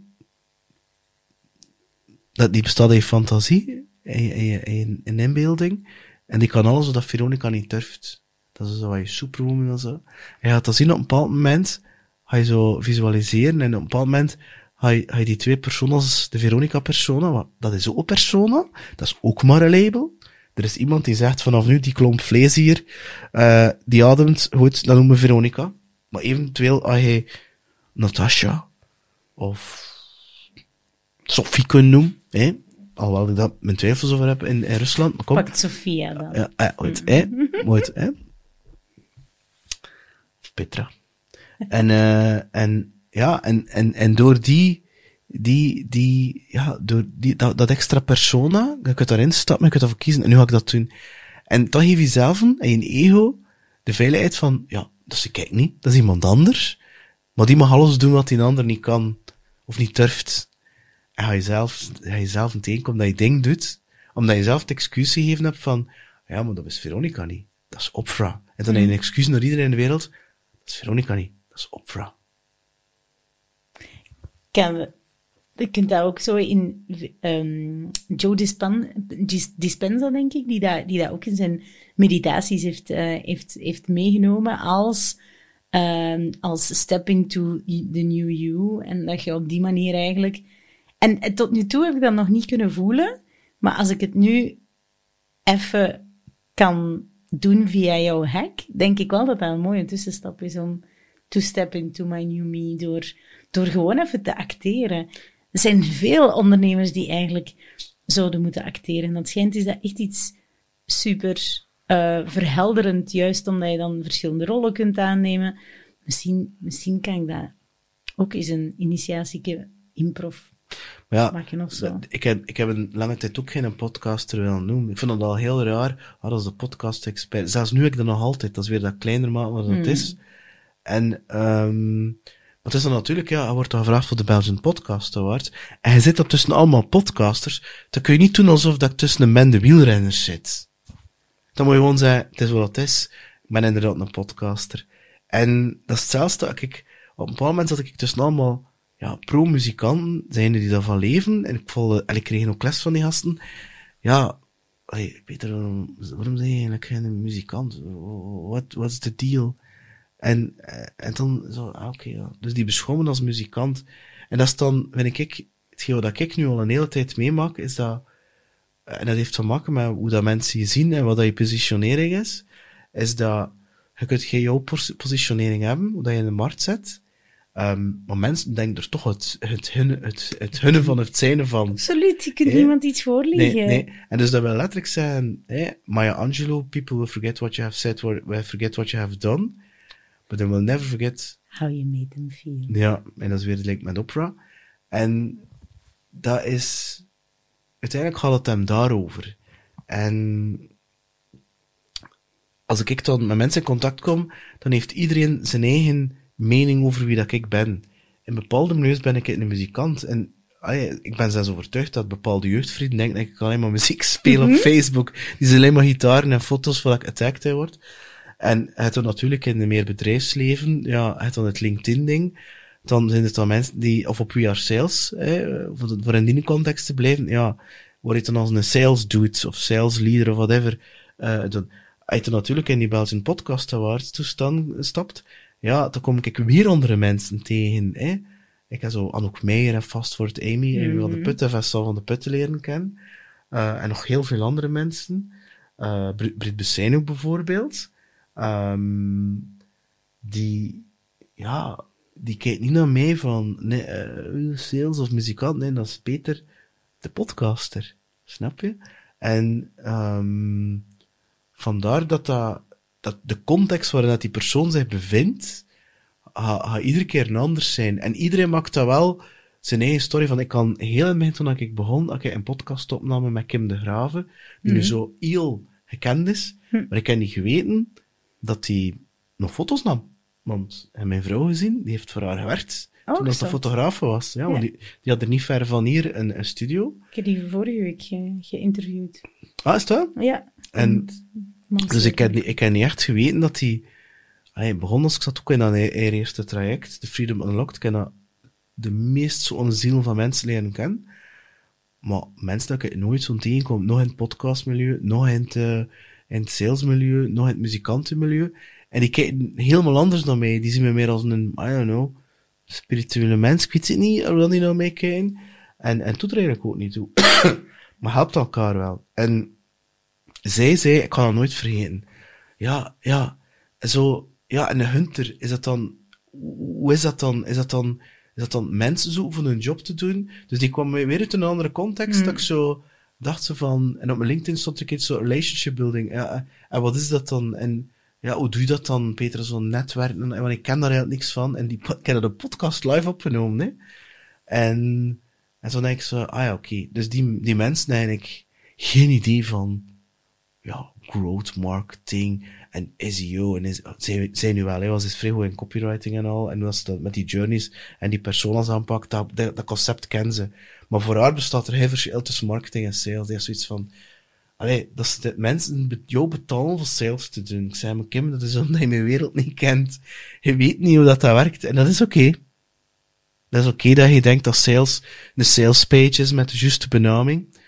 Maar dus iedereen kijkt door zijn of haar lens naar jou. En je ziet niemand ook you don't owe anybody a definition of you. Die mogen ook cherrypicken van al jouw kleuren en al je colors en al je flavors. Mogen ze zelf kiezen wat ze het leukste vinden. Want dat gaat ook hetgene zijn dat het hardst resoneert met wie dat ze op dat moment zijn. En wat dat ze welke boodschappen of welke feels dat ze op dat moment moeten meekrijgen. Maar hoe manage je de tijd die float naar al die verschillende Peters? Dat is de verkeerde vraag. Correct me. Dat je correcteert, dat is een ander. Dat is ook een dat van jou me geleerd hebben, is dat het gaat niet over time management, het gaat over energy management. En dus het gaat hem ook niet over dat je moet bezig zijn met, natuurlijk moet je een bepaalde positionering in, maar je moet er niet overdrijven, je moet niet altijd de vraag stellen, ja, hoe dat moet positioneren, hoe gaat dat overkomen? Dat is iets dat je niet los te laten, in de zin dat dat veel belangrijker is, de producten en diensten die achter ons Veronika hangt, dan die resoneren met jouw hartskwaliteit, met wie dat je echt bent. Vandaar dat ik al de producten rond sales gestopt ben, met gereed, met al de producten rond podcasting gestopt ben, en denk ik van, maar wil ik dat niet doen? Dat is hoofd. Dat is om te kunnen scoren, dat is om te kunnen, en ik heb de helden verdiend, ja, natuurlijk, en dat hij een bazaar betaalt en al. Maar voel ik dat niet? Wil ik dat niet? Wil ik een e-book uitbrengen, hoe kan ik leren nee zeggen? Ziet? En dan heb ik gewoon in een download een keer geschreven zo, op een avond. En dat wil ik doen. En met iets die waar jouw intentie, waar een stukje van jouw ziel in zit, waar jouw energie, jouw ziel, dat is dat je een aansteker neemt, een aansteker, een briquet, hij smijt die in water, hij haalt hem eruit, en we pakken de Veronika Fire, en we houden hem erbij, en we steken jou aan, jouw vuur, en we houden die ander erbij, en dat vuur schiet ook aan. Dus, hoe meer vuur dat je heeft, het is niet dat er iets weggaat. Hè? En dus is het voor mij veel belangrijk om te voelen qua energie, bij wie dat ik ben, waar dat ik ben, wat dat ik aan het doen ben, of dat aligned is met mijn zijn. En vooral daar, in die energie, als ik voel, en ik ken er wel een deel momenteel, stukken dat er heel veel energy drainers zitten, dat zijn de dingen die je moet aanpakken. Want dat klopt niet, dat resoneert niet. En dat is een veel belangrijker ding, voor dan te gaan kijken van, ja, hoe manage je energie? Want daar kan ik mij ook, hoe langer hoe minder dingen voorliggen. At some point, you just can't. Dat wordt een soort fysieke onverdraagzaamheid, waarin dat je je niet meer kunt controleren, dat je het gewoon niet meer kan. Fysiek niet meer kan. Like, I tried. Dat is hetzelfde wat je net bezig was over dat schrijven van je hand, met dat tekenen. Of dat ik hier probeer een podcast op te nemen over positionering en branding, maar dat me gewoon niet lukt, omdat het ander veel te hard aan het roepen is. En het is niet hard aan het roepen, het is eerder stil aan het... Ja, ik heb die vraag niet gesteld, dat komt door mij. Ik heb niks gedaan. Ik ben hier gewoon aanwezig en I enjoy the ride. I'm the vessel. Ik ben het medium, whatever je het wil noemen. En ik denk dat vooral dat is... Ik weet wel dat je een vraag naartoe wilt. Ik bedoel, je dient natuurlijk wel te weten in je leven, zo te weten qua energie, wat ligt mijn prio's. En ik heb intussen dit geleerd van, ja, ik speel heel graag muziek, maar wil ik bij elke band gaan spelen? Nee. Dus daar experimenteer ik in van, ja, oké, dus ik heb een deel geld nodig om te kunnen leven, en deftig te leven. Right. Goed. Dus dat betekent dat ik een aantal dingen gaan doen dat ik goed kan, en dat voor niet altijd mijn zielsmissie is, tot daar aan toe. Maar wel met een omgeving waar ik met me overeenkom met mijn waarden, et cetera. En dat ik er voor de rest een deel ruimte creëer om te kunnen creëren. Een boek dat ik wil schrijven, al een deel. En want creativiteit is niet, kan ik er een uurtje creatief zijn? Nee, dat is echt, kriskras door elkaar creëren, laten stroom, heel chaotisch, rommelig. En dat voor die ruimte, mentaal ruimte kunnen creëren. In de natuur ook gaan, bijvoorbeeld. Bomen klimmen. Bomen knuffelen. Vertragen, zijn. Gras groeit niet sneller door eraan te trekken. En dus het gaat vooral daarover. Als je voelt dat je te veel in je hoofd zit, als ik voel dat ik van die negatieve stress heb, vandaag kwam er iemand van ons team en zei, Peter, mag ik eens spreken? En ik heb juist van niet met die collega in het team. En ben ik zo voel dat je veel stress hebt. En dan is dat voor mij zo, ik zei, en scheelt er toch? Ik zei, dat irriteert me, dat. Ja, maar ik zei, maar niks met jullie. Ik zei, hij doet het echt fantastisch. Ja. Dan denk ik, dat is voor mij zo'n red flag. Time for some energy, voor terugtrekking toestaan. En en dan weet ik, ik moet nog alleen zijn, of in een omgeving met mensen, dan denk ik van... die ruimte durven pakken, zonder dat die angst er komt van... Want het eigenlijk, in het begin van de podcast ook gezegd, eenmaal dat je zwarte sneeuw hebt gezegd, in financiële crisis het gezeten, de angst, ik ben daar ook voor dankbaar, want dat zorgt ervoor dat ik een snelle... Dat ik snel navigeer, op het moment dat die bedreiging er komt of zo. En dat je met weinig content zit? Ook. Maar die angst is wel reëel. En dat is zo... Ik zou nu echt niks liever willen dan even... Ja, echt te zakken naar de hart en alleen maar dingen doen om weer in die flow te geraken, om dan weer te vinden van... Wat is nu dat businessmodel dat nu het beste bij mij past? Waar kan ik nu op monetizen?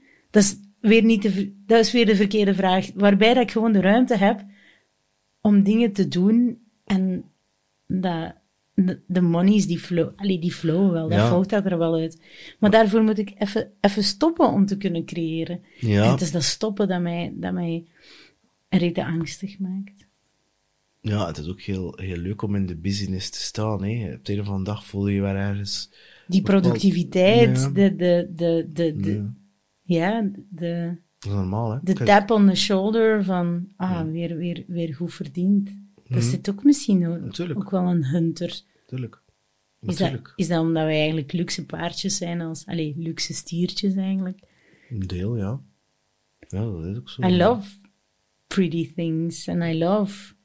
een minimum omzet. En I love een bepaalde... Stier is een deel materialistisch ook, hè. Je houdt wel van die luxe, hè. Ja. En ik denk dat er ook niks verkeerd mee is. Maar ik voel me niet beter dan een ander voor... Ik kan niemand taxeren op zijn auto of zo. Dat zegt niks voor mij. Maakt me niet uit. Ik kan je wel taxeren omdat je gedraagt over je auto naar andere mensen toe. Wat klopt wat je zegt, hè, is dat je... Ik ga het anders verwoorden. Ik denk dat je moet kijken naar hetgene met Kim de Grave. Wat dat zij doet, hoe dat ze het aanpakt, en dat is eigenlijk hoe dan al die fire mensen het aanpakken, dat is eigenlijk heel simpel. Hoeveel kosten heb je in de maand gemiddeld? Nee? En bereik het voor jezelf van, ik moet dat 6 maanden liggen in cash, of hier ergens dat ik direct eraan kan. Noodrantsoen. 6 maanden. Dus heb je 4k nodig in een maand voor je 1 of 2k voor je neus af te betalen en te gaan eten en een keer op reis te gaan en weet ik veel wat toestand of kleren te kopen of whatever dat je nodig hebt. En dan maal 6. Dan weet je dat je kan 6 maanden verder. En dan daarnaast is dat je weet dat je dat nodig hebt, ja, oftewel zeg je van, oké, ik wil meer tijd creëren, oftewel ga ik dat een beetje meer naar beneden doen, in ruil voor tijd. Waarbij dat ik mezelf niet wil forceren, dus wil ik mijn levensstandaard iets gaan verminderen. Want veel spullen hebben is ook een probleem, vind ik. Ik moet zeggen, ik heb best wel gitaren verkocht, ik heb 4 pedalen verkocht, en ik vind dat een bepaalde lichtheid in mijn hoofd absoluut. Ik vind niks leuker dan kleren uitkuisen. Ja, schoenen van bommels. En er is er ook wel iets spiritueels in, omdat ik ga sterven. Het is niet dat ik kan achterlaten. Ik ga me ook niet afvragen hoeveel ik gewerkt heb, maar ik kan me wel afvragen, pak nu Jules en dat. Hoe was ik voor hem? Dus het klinkt misschien heel raar, maar ik was eigenlijk heel dankbaar dat hij 7:15 toekwam en niet om 6:30, of 7:30. Omdat, ze hadden een shoot en ik was met hem en ik wilde echt mijn tijd nemen voor hem. En je hebt het ook gezegd, ik vond dat ook heel mooi dat je dat opeiste, die ruimte van, zorg dat je niet te vroeg bent, want veel zouden ook van denken van, ik ga maken dat ik op tijd ben dankbaar, ik ga een beetje streven, dus ik ga maken dat ik een kwartier vroeger ben. Dus van nee, je hebt dat duidelijk gevoiced, niet vroeger, ik heb mijn tijd met Jules nodig. Ja. Dan zou ook een naschool zijn, mocht ik niet. Mocht je dat konden, ben je hier gezeten in. En omdat ik wilde, dus dat kwartier extra, dat ik daar zat en dacht, ik ben super dankbaar dat je dat stuurt, omdat ik had een bepaalde stress van, je moet dan, want hij stuurt dat sommige die kinderen. Die wilde dan nog een keer rollenbollen, en moest dan met hem worstelen, en je had dan de regels veranderd, en je had dan het washandje door het raam naar buiten gesmeten voor te lachen, omdat ik dat stimuleerde. Dus ik wilde een beetje dat hij zo wat tegendraads deed, zo. En en ik genoot echt van dat lachen, en als die schater lag, en dacht ik, dat connectiemoment, dat ik dacht van, ik ben 10 jaar man, en je 16 bent, laat me maar rust. Ik wil niet in het openbaar dat je me kust en knuffelt, Ja, het staan worstelt. Ja. En dan denk ik van, want het vervliegt, snap je? En ja, dat is een, dus voor terug te keren naar de tijd, energie, is dat is voor mij een heel belangrijke. En in combinatie met, die groep ga ik wel doen, of dat ga ik niet doen. Wat is er voor mij in de stretch? Want ik heb nu echt heel veel optredens. Waar ik heel dankbaar voor ben. Maar dat betekent ook bijvoorbeeld, ik ken best wel wat kennissen en vrienden, die moest je het vragen, een poll doen, en gaan zeggen, Peter Snauwaert, motherfucking asshole, reageert op niks, komt nooit meer af. Hij zegt dat het nog afkomt, maar laatste week ervoor, bekijk mijn agenda en zeg ik, nee, ik kom niet af. En hij zegt van, we zien hem niet meer. Ik zou niet zeggen een asshole zijn. Ze zeggen, we zien hem niet meer. En ja, podcast, muziek, en dat is een keuze. En ik kijk ook geen Netflix en al van die toestanden. Ik ben heel bewust met mijn tijd bezig, want dan nu met mijn vrouw kijkt wel heel veel Netflix, dus we zo wel het wel samen durven doen. Maar ze moeten me wel meesleuren om naar sociale activiteiten te gaan. Als het voor haar business is, help ik haar heel graag, maar andere moesten me echt wel heel hard meesleuren. En dus dat is dan, er is always een, en soms is het wel van mezelf, en dat ik denk van misschien moet je wel een keer iets doen die zo, moet ik dat wel een keer doen, en achteraf denk ik, dat is wel tof. Maar zo bepaal ik het wel, mijn tijd, management, zou ik maar gaan zeggen. En vooral nee durven zeggen, hè. En echt. Absoluut. Vandaag kreeg dan een ding zo, ja, Peter, maar wil je daarbij? Ja, dat is 4 dagen. Nee, ga niet gaan. Als zondag mag je erbij zijn, het is voor niks. Nee, ga niet aan, want ik ken de regel. De zondag zijn we zo thuis met ons drieën. Dat is de regel. En tenzij dat je gaat optreden of Chris Martin belt, is dat een exception, hè. Maar anders gaan we dat niet doen. Snap je? En dat zijn wel bepaalde... Is daar wat je ook in een e-book gaat schrijven? Ja, dat staat daar ook in, ja. Dat is... Dat zijn een aantal mini-regels. Ik heb nog zo van die regels. Bijvoorbeeld, bedrijven die zo... en elk bedrijf doet dat, die doen zo happy hours en team-events en gaan drinken en al van die toestanden. En ze gaan toch nog privé-initiatieven om te gaan drinken en te gaan eten. By definition gaat het niet mee. Dus ik ga mijn presentatie geven, 1 drankje, ben weg. Ik heb dat ook geleerd van een aantal mensen, hoe dat ik vroeg, hoe doe je dat? Dat is dat. En dat zijn van die kleine dingen, omdat dan wil ik thuis zijn, en ik ga hem toch niet met zijn bedkus steken, maar ik zit er wel thuis voor mijn partner. Zie je, omdat er, ja... Ja, dat is zo'n belangrijke, dan managen. En het is ook wel zo, work-aangelegenheden, dat is ook de reden waarom dat ik... ze zeggen altijd van als je echt zo denkt in worst case scenario, als het ondernemen, mocht het ondernemen niet lukken, maar ik zie niet in waarom niet, dan kan ik altijd wel nog ergens in een bedrijf terecht, op een marketingcoördinatorfunctie, gonna be fine. Ja, je zelf niet naar beneden, dat gaat niet gebeuren. Wacht, maar dat idee alleen al, ik kan niet, ik moet wel, want ik kan fysiek niet meer Veronika, voor in een bedrijf werken. Hij past dan niet zitten voor een veel te luid. Dat podium is veel te klein. En te beperkend. En als die dan zo drankjes doen en helemaal van die dingen, ik kan daar geen ja niet meer op zeggen. Dat lukt niet meer. Maar bijvoorbeeld ook, ik denk dan heel dus ook omdat ik gestopt ben met freelancen, het gaat niet, fysiek niet. Maar als je dan, ik kreeg dan ook van die aanvraag, een keer gaan eten, een keer koffie gaan drinken en dit en dat. By definition, no. Tenzij, bijvoorbeeld, ik Andy Nijs deed als een event, dat eerste Unstoppable event, waar dat gaat naartoe. Of Michael en Blij, die vraagt, kun je mijn boek hosten? Ja, dat ga ik doen, voor verschillende redenen. Maar dus ik weet niet veel mensen, dat ik wil zien. En ik met dat teamleader, met Katrien, hebben we dat dan, want dat is via Katrien van Heestel dat wij elkaar kennen. En moet je gaan zeggen, ja, ik zou ook wel muziek spelen met Katrien, want dat is zangeres. Ik zou er ook wel mee afspreken. Maar ik moet focussen. En dan combineer ik dat allemaal op dat event. Dat ik heel deel mensen, maar kijk, ik geen tijd voor mij iedereen af te spreken. En dat is niet van niet wel, maar dat gaat gewoon niet. Ja, en dat betekent 80% is good enough. En dat is oké. It's not about perfection. Als we het er juist hadden over dus het gaat over balanceren van uw dingen, op weg naar die vrijheid, op weg naar dat financiële ook gaan balanceren.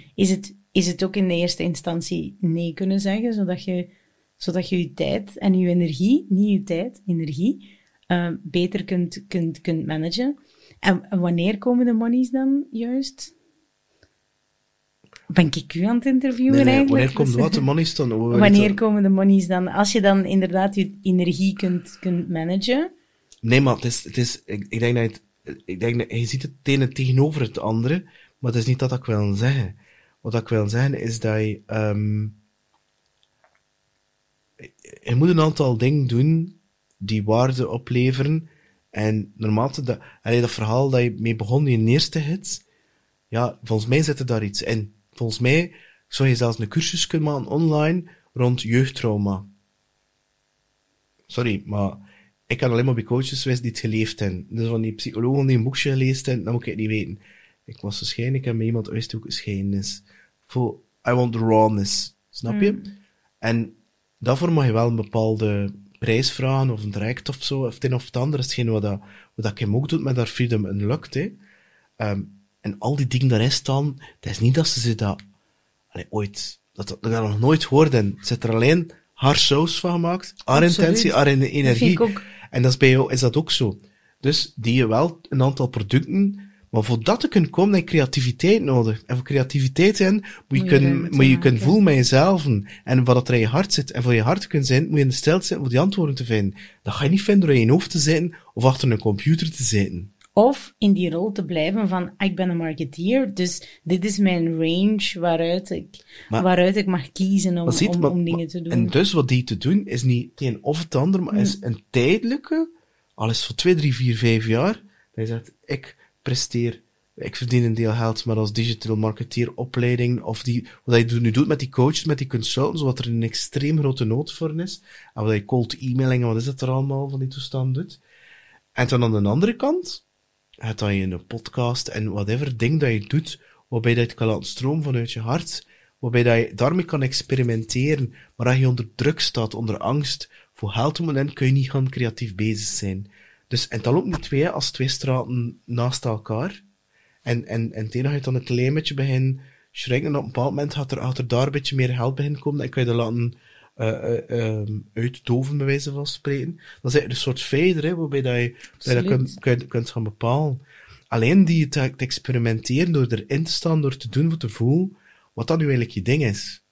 Want zoals ik al zei, purpose, dat is die zielsmissie, dat is niet, dat is nu dat, ik zei er, nee, dat is nu Janka, dat gesprek met Janka komt volgende week live, die zegt dat heel letterlijk. Dus ik vroeger, die wil vroeger stopte met acteren. Ja, ik heb eigenlijk te lang geacteerd. Ja. En dus voor haar was acteren van haar 18 tot haar 30 of zo, of 28, dat was haar zielsmissie. En nu gebruikt ze die skills wat ze daar geleerd heeft, voor public speaking, of personal branding, of personality, whatever dat je het wil noemen. En zo bouwde daar eigenlijk op, telkens op. En you don't owe anybody an explanation. Nee. Kijk nu dat Jan Bommeré komt van die woont naast de opera. In Amerika, de West-Vlaming, 24 april. I'm not kidding. Ik heb 2 weken geleden gezien. En gaan we eens een clubje opstarten? Gaan we eens allemaal samen op café? Ja. Digitaal dan. En die was in de jaren 80. Nee, dat was zo'n soort management guru, consultant, weet ik veel wat voor bedrijven te helpen. Door een of ander vernietigend artikel in een of ander snertboekje is hij naar Amerika gevlucht. En heeft hij dan eigenlijk een boek geschreven, Flow en de kunst van het zaken doen. En die ga je van mij krijgen. En ik denk dat ik er tussen de 100 van gekocht. En dat is wel een speciaal boek. En dat was hij heeft dat zelf uitgegeven omdat niemand dat wou hebben. Maar kan iedereen een boek geschreven heeft, ik heb vragen wat dat is voor met uitgevers te werken. En er zijn een aantal uitgevers die mijn kanaal enorm sponsoren, dus ik kan alleen maar positieve dingen vertellen. Rijk ga je er alleen niet van worden. Tenzij dat je Pascal Nasus noemt. Steven van Bellegem is in businesswereld en marketing, dat is de meest succesvol daarin. Hè? Verkoopt, ik weet niet, 20.000 aan boeken of zo, 20.000 exemplaren. Al de anderen, niet. En dus de Jan, die net gewoon zijn eigen uitgeversfirma opricht, en heeft dat zelf uitgegeven. Dat is like The Darkness in de jaren 90. Niemand wou ondertekenen, die rockers, omdat ze zo wat AC/DC, Queen-like style, die hebben hun, Permission to Land zelf uitgegeven, die multimiljonairs worden, dat is de recht dan, omdat de man in de middel roomt alles af. En Jan heeft dat door een vermogen opgebouwd, en dan is de vraag gekomen, maar kun je niet een boek schrijven, al die business dingen, moet je daar niks van weten van die verkoop? Iets rond flow, van de rups naar de vlinder, maar enkel het persoonlijke groeistuk. En daar heb ik een boek rond geschreven. En dus is zo heel lange tijd flow zijn ding geweest. Dan is het loslaten geworden. Want loslaten is van trauma's. Het heeft dan een loslaattoestand van gemaakt. Je hebt dan een tijdje getoerd met een mix tussen loslaten en flow met Napoleon Hill, zo de wetten van de Laws of Success, die lang voor Think and Grow Rich kwam. En dan nu, hij zegt dat hij noemt dat zijn levenswerk, die mens is 72, en die is nu jeugdtrauma. Die heeft nu een online cursus, rond jeugdtrauma, die een enorme hit is. Maar ik zag vandaag trouwens dat zijn boeken allemaal uitverkocht waren. En dus dat is zo een die zo jaren zo onderleeft en weer boven komt door zo'n bepaalde podcast. Terwijl in België onbekend, in Nederland is dat een fenomeen. En heeft ook een Nederlands accent, terwijl die kan plat West-Vlaams babbelen. Als een echte Roeslaar naar. En bij mij babbelt hij zo. Maar En ik wil maar zeggen, ik zeg maar, waarom noemt dat nu trauma? Maar Peter, flow is wat dat stroomt. Maar ik zit niet in daar in flow. Maar je moet eerst de dingen loslaten die een freeze zijn. En dat is een trauma die vasthangt, die jeugdtrauma's. En dus dat is continu dat volgen van dat pad van die energie, die zo verschillende, vormen heeft. Zie je? Ik zie je trouwens ook iets doen met een micro en je zangstem. Dus ik zou je dat zeker een keer met de Katrien en Stefanie van Moen, noem er nu 2 op die binnenkomen. Ja. Stefanie, ken je? Ja, zowel Stefanie als Katrien. Stefanie ken ik via Rubicon en... Katrien ook. Ja. Maar ziet, ik zie je daar ook nog iets in doen. En ik heb dat wel al gevraagd aan Katrien. Ja. Om mee te leren zingen. Ja, doen. Ik heb ook leren zingen trouwens, hè. Ja? Ja. Omdat ik overtuigd was, en men zal me wijsmaakt op mijn 18e dat ik dat niet kon. Dus toen Jules geboren was, ik met Fabienne, want die is zelfs nog zangeres geweest in, dat mag niemand weten. Ja, in Spanje al, en ze wil toch niet aan herinnerd worden. Maar leren zingen, ja. En dan was dat toen op de Gentse feesten, dan mocht ik backings aan zingen dan al, ja. En, maar iedereen volgens mij kan zingen. Moet dat, ik denk voel, ook dat is voel met die frequentie, met die noot, dat je voelt van, oké, het is daar. En je voelt dat op een bepaald moment, nu herken ik dat, ik zeg, maar je zit eronder. En dat is iets dat je voelt, maar je moet dat wel trainen. En dat is zo, nee, maar je zit eronder. Je zit onder die noot. Dus ik heb geen absoluut gehoor, hè. Een absoluut gehoor, dat is een mi. Dat heb ik ook niet. Relatief wel, en dat kan je leren. En dan is de rest dat voelen, dat is echt zo, die voelen zo, ja, maar je zit daaronder. En je voelt dat schuurt, je voelt dat zo van, ja, dat klopt niet. Pas op, zo kunnen zijn dat je dat bewust opzoekt, dat schuren, hè. Ik hoor dat met stemmen, bewust schuren, dat zou wel een keer kunnen. Maar, nee, ik hoor dat bij andere mensen hun stemmen, dat als die dat te laag inzetten, of die duwen op hun stem, of die zetten dat te hoog in, of er klopt iets niet met die stem, dan kan ik dat wel horen. Ja, maar dat is wel een beetje beroepsmisvorming, denk ik. Maar je hebt een fantastisch mooie stem. En je accent, jong, ik ben er verzot van. Het is mooi, zonder dat cocky perfect is. Zie je? En wat je ook leert met zingen, is vanuit je buik ademen. Want als je niet vanuit je buik ademt, dan ga je nooit je noten kunnen halen. En de meeste mensen stress ademen hier van boven. Zie je het? En dan zo... Maar terwijl je... En dan goed inademen, voor zo echt te kunnen zingen. Te kunnen dragen. Ja.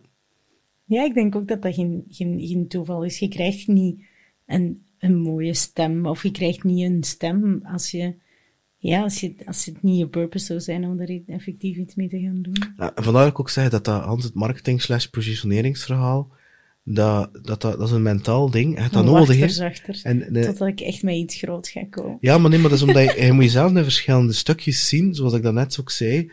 En die positioneringen, je hebt dat sowieso nodig. Dat is zo dat ze mij vragen, ja, maar je verkoopt naturel. Nee.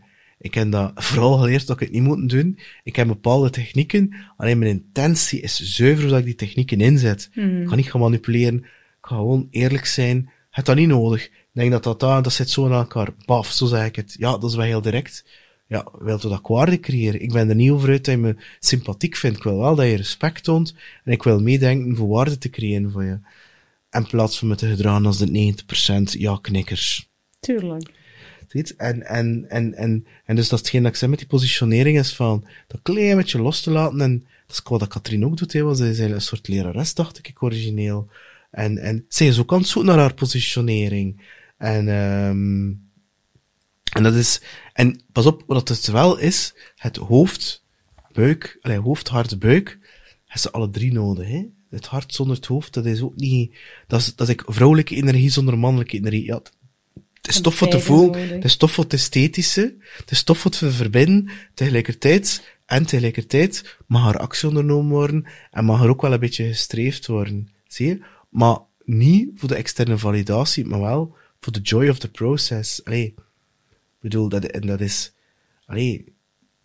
sommige nummers dat ik studeer, daar zie ik ook vanaf, dat doet een beetje pijn. Ik wil dat topsporters ook moeten in, en dan ga je ook in. Dat is oké. Maar je doet dat toch heel veel, dan word je daar gewoon extreem goed in. Dus je hebt er wel een bepaalde leercurve in. En hij gaat een beetje gefrustreerd zijn. Maar het is, ja, volgens mij zit er daar ook iets in. Katrien ook, hè. Zij is geschoolde zangeres, maar die heeft wel een optreden gedaan en een eigen lied geschreven. En ze is er ook aan een downplayen. Ja, maar ik ga hun noten lezen. Vandaar dat, mijn zoon heeft me Goldband leren kennen. Ja. Yeah. Ik kende dat niet. En ik ben die muziek gaan analyseren en ik zag er een videootje van een of andere producer en zei, ja, ze vroegen hem, waarom is die muziek eigenlijk zo populair? Ja, dat is niet echt conservatoriummuziek. En ik denk, maar wacht een keer. Die noten zijn toch hetzelfde? De bassist van Triggerfinger is ook geen geschoolde muzikant. En dan? Want dat was een van mijn muziekprof, mijn gitaarprof, die dat zei, die aan de nummer 1 in de wereld studeerde muziek. Die zei, ja Peter, maar ze kweten er allemaal hetzelfde. Allemaal van die halve fusion jazz muzikanten. Maar er is er is geen één die durft jazz spelen over Madonna met een distortion toon en zo. En dat heb ik dat wel van onthouden, zo van, ja, bedoel... Het is de disruptie waar dat de magic in zit. Ja, en don't die with the music in you. Ja. Dus, en ik vroeg dan ook, hij schreef dan muziek voor Kate Ryan, het mocht als een demo zijn spelen. En ik zeg maar, hoe creëer je dat? Dat is gecreëerd zo, dus met de theorie, en dat is zo. Dat is gecreëerd dat ik alle nummers van Coldplay heb beluisterd. Zo. En dan heb ik iets gecreëerd. En dat nummer van Stang van Samang, heb ik gewoon mijn gitaar genomen, ik zet mijn random vingers. Zalig. Zie je? Ik bedoel, en daarom is Kurt Cobain echt een fantastische muzikant. Nee, dat is niet de technische oude muzikant. Maar die mensen kon wel fantastische nummers en melodieën schrijven. En daarover gaat het. Hetzelfde met marketing. Ik heb nu marketing gestudeerd. Ik heb marketing gestudeerd. Maar tussen twee kan ik wel marketing. En weet ook wel hoe dat spel in elkaar zit. Ja, kan ik een goede copywriting sturen, en kan ik een goede post schrijven, en kan ik buffer, en kan ik al die tools, en kan ik ook video editen. Maar ben ik geen video editor? Ik weet wel hoe dat ik het moet. Ik heb mezelf aangeleerd, maar ik heb het niet als excuus gebruikt. En ook zeker met de komst van steeds technologie, die al die skills ook wel steeds gaat vermakkelijken, is het juist niet, je kunt dan aan ChatGPT vragen how to market whatsoever, maar je kunt niet aan ChatGPT vragen how I did that. How did I? What is my purpose or mission in the world? What is my purpose or mission? Die gaat daar wel iets uit een botten. Ik ga het echt voor de sake of the practice wel eens proberen. En ik laat je weten wat dat die daarop geantwoord heeft. Maar dat is juist ook de clue. Die kan niet... En dat is waarom niet-conservatorium mensen doorgaans betere muziek maken. Omdat die vanuit hun experience de how I versie hebben van de zaken en niet de how-to. En soms, het was Baptiste de Pape die me dat zei, ik zei, maar waarom ben ik nu dat ik die podcast zou opnemen? Ja, maar ik vind die edit zo tof, maar Baptiste, ik heb gewoon 2 mensen genomen, naast elkaar gezet, en wat vergroot, en that's it. Dat is het. Ja, maar, en hij zit dan een Duitse term, en het kwam erop neer dat, maar het is in de beperking dat soms de magie of het genie zit. Tom Morello van Rage Against the Machine, die had aan Harvard gestudeerd en tegelijkertijd was hij bezig met zijn sound. Elke gitarist is bezig met zijn sounds. Yeah. Hè? Dat is zo echt iets. En die had zo gitaar en het lukte niet. En hij was zo fed up en geïrriteerd dat hij op een dag zei, kijk, die 5 pedalen, die een Marshall versterker, waar ik het logo van gehaald heb, want ik wil niet meedoen aan het kapitalisme. Enfin, en dat is mijn sound. En daarmee moet ik het doen. Dat is het. Dat is mijn palet. Maar goed, die mens heeft wel geniale muziek geschreven met gene... En dat heb ik voor mijn tussentijd voor mezelf ook. We hebben gezegd, dat is ook iets door Human Design dat ik geleerd heb van... Peter, oké, je hebt jazz gestudeerd, je hebt dat gestudeerd qua muziek en dat en dat. Maar ik speel nog altijd dezelfde nummers. Allee. En ik hou van die funk, soul, pop, rock toestanden. En er zijn muzikanten erop neerkijken en die willen klein kunnen spelen en dat is fine. It's not my domain. Wat dat niet wil zeggen, als Katrien zo van die hele rustige nummers wil spelen, dat ik dat kan spelen en dat mijn ziel is. Fantastisch. Maar mijn punt is, ja, ik heb van mezelf de tools beperkt. Vroeger hield ik me bezig, ik kan die versterken, ik kan die kunnen kopen, ik kan die kunnen kopen. Ik was alleen maar bezig met, ze noemen dat in de muzikantenwereld, gas, Gear Acquisition Syndrome. Oh my god, ik heb dat zo hard met marketing tools. Holy shit. Gear Acquisition Syndrome. Gas. En dus dat wil zijn dat je de nieuwste, uit een boekje koopt, de nieuwste gitaar en de nieuwste pedalken en de nieuwste, dat is de versie 1 van die Rodecaster, niet versie 2. I don't care. It does what it needs to do. Zie je?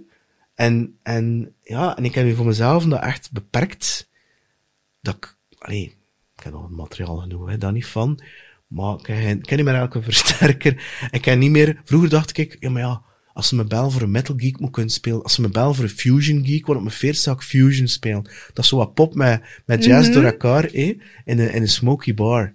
Ik ben fucking 48 en mijn overmorgen speel ik in Brugge nog altijd Kiss en de Pointer Sisters en Dua Lipa en weet ik veel wat toestanden, En dat is het wat dat is, snap je? En ik ken daar mijn niche of whatever, dat is mijn ding, ik doe dat eraan en ik ben daar heel ambitieus in. Wat hebben Kiss en Dua Lipa met elkaar te maken? Ik meng alles door elkaar. Dat is een hele, dat is ook zoiets. Yeah. Weinig mensen weten dat, maar ik ken sinds dat ik van kind ben, 8 jaar, dus dat gepest was ik heel stil. Was ik gefascineerd door het concept van mixen. Nu is dat heel hip, zo mashups, maar dat bestond niet vroeger. Dus in de eind jaren 80 was het in Nederland die dat begon op te komen. En dat is nu is het die DJ's, maar vroeger was dat niet zo mixen, dat was nummer starten, nummer stoppen. En was ik vrij gefascineerd van hoe dat nummers in elkaar kunnen overlopen.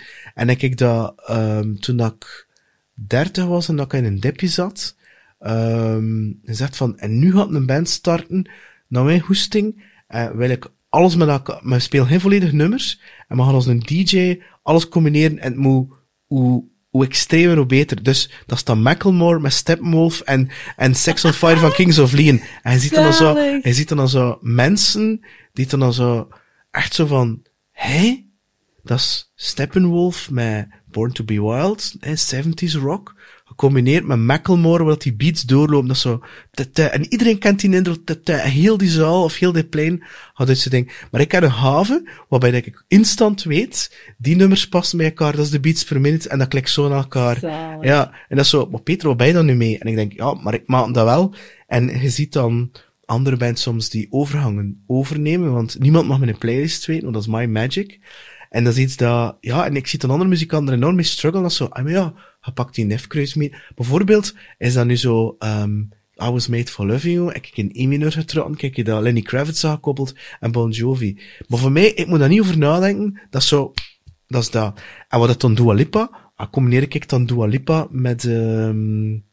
met Footloose en met Pointer Sisters. Die riff van de Pointer Sisters van, I'm So Excited, en Dua Lipa, dat is hetzelfde tempo en dat is hetzelfde. Maar ik hoor dat erin, en niemand hoort dat erin, en ik denk, maar je kunt dat zo doen, dan gaat dat, en je pakt die beat zo, en doordat je muzikant zit, kan ik met alle onderdelen spelen, snap je? Ik kan zeggen, ik ga die synths laten doorlopen, over de drums van ABBA, en dat combineer ik met, en dus voor is het dan, en dan creëer je die spanning, en dan zei, en mijn regel is 2 strofen, 2 refreins, en hup, volgende nummer. Maar pijnlijk. Ja. Je hebt net de recipe eigenlijk verteld van wat dat je doet met muziek, doe je het eigenlijk ook wel met mensen en doe je in je podcast. Door wat dat je vandaag hebt gedaan, door uiteindelijk je Dua Lipa, pak dat ik Dua Lipa ben in dit verhaal, dan heb je er uiteindelijk de Pointer Sisters bij gehaald door daar 26 referenties uit vorige podcasts eigenlijk met elkaar te verweven, mij boeken aan te bevelen. Dat was een halve coaching sessie voor mij, omdat je uiteindelijk alles wat je al samen gemashed hebt door het hebben van je podcast, uiteindelijk even op mij hebt losgelaten. Oké, dus ben ik eventjes stil. Ik had dat nooit zo bekeken, maar dat is echt wel spot on, jong. Merci. Dat is. En daar zit superveel waarde in. Ik had dat eigenlijk nog nooit zo bekeken, maar dat klopt eigenlijk wel. And right back at you, want je superpower is super moeilijk om te zien. Ja, ik had dat eigenlijk nog niet, ik had het eigenlijk nog nooit zo bekeken. Je mashupt met gesprekken, verbindingen die je maakt met mensen. Ook al je domeinen door elkaar, sales, muziek, gemashupt en tot de essentie gekomen. En personal growth, dat is eigenlijk je mashup. Damn, jong. Kan ik je moeten betalen? Op Oprah. Opera van Londerzeel. Damn, ik had dat nog nooit zo bekeken. En van de positionering te komen, voor het verhaal te laten eindigen. Ja, dat is iets dat ik heel lange tijd mee gestruggeld heb, van, ja, moet ik me nu zo of zo draaien, moet ik me zo of zo? En ik heel hard op zoek van, ja, maar moet dat zo gedragen, moet ik dat, terwijl dat door het los te laten, en dat je het nu eigenlijk benoemt, dat... Je waart in een flow. Super gepassioneerd, mij van alles over muziek aan het uitleggen. Ja, maar heel de podcast is heel gepassioneerd. Dus qua energie is dat, ja, voor jou is dat misschien het hoogtepunt van de week, maar ik kan je wel zeggen, bij mij staat het toch wel in de top 1, 2, 3 van 2023 qua energie opwekken, omdat dat zo resonerend, dat je zo een soort sister from another mother, zoiets in die stijl of soul toestand, dat je zo heel hard herkent, zo. Ja, dat is ook een toeval dat we elkaar tegenkomen, en zeker niet via Katrien.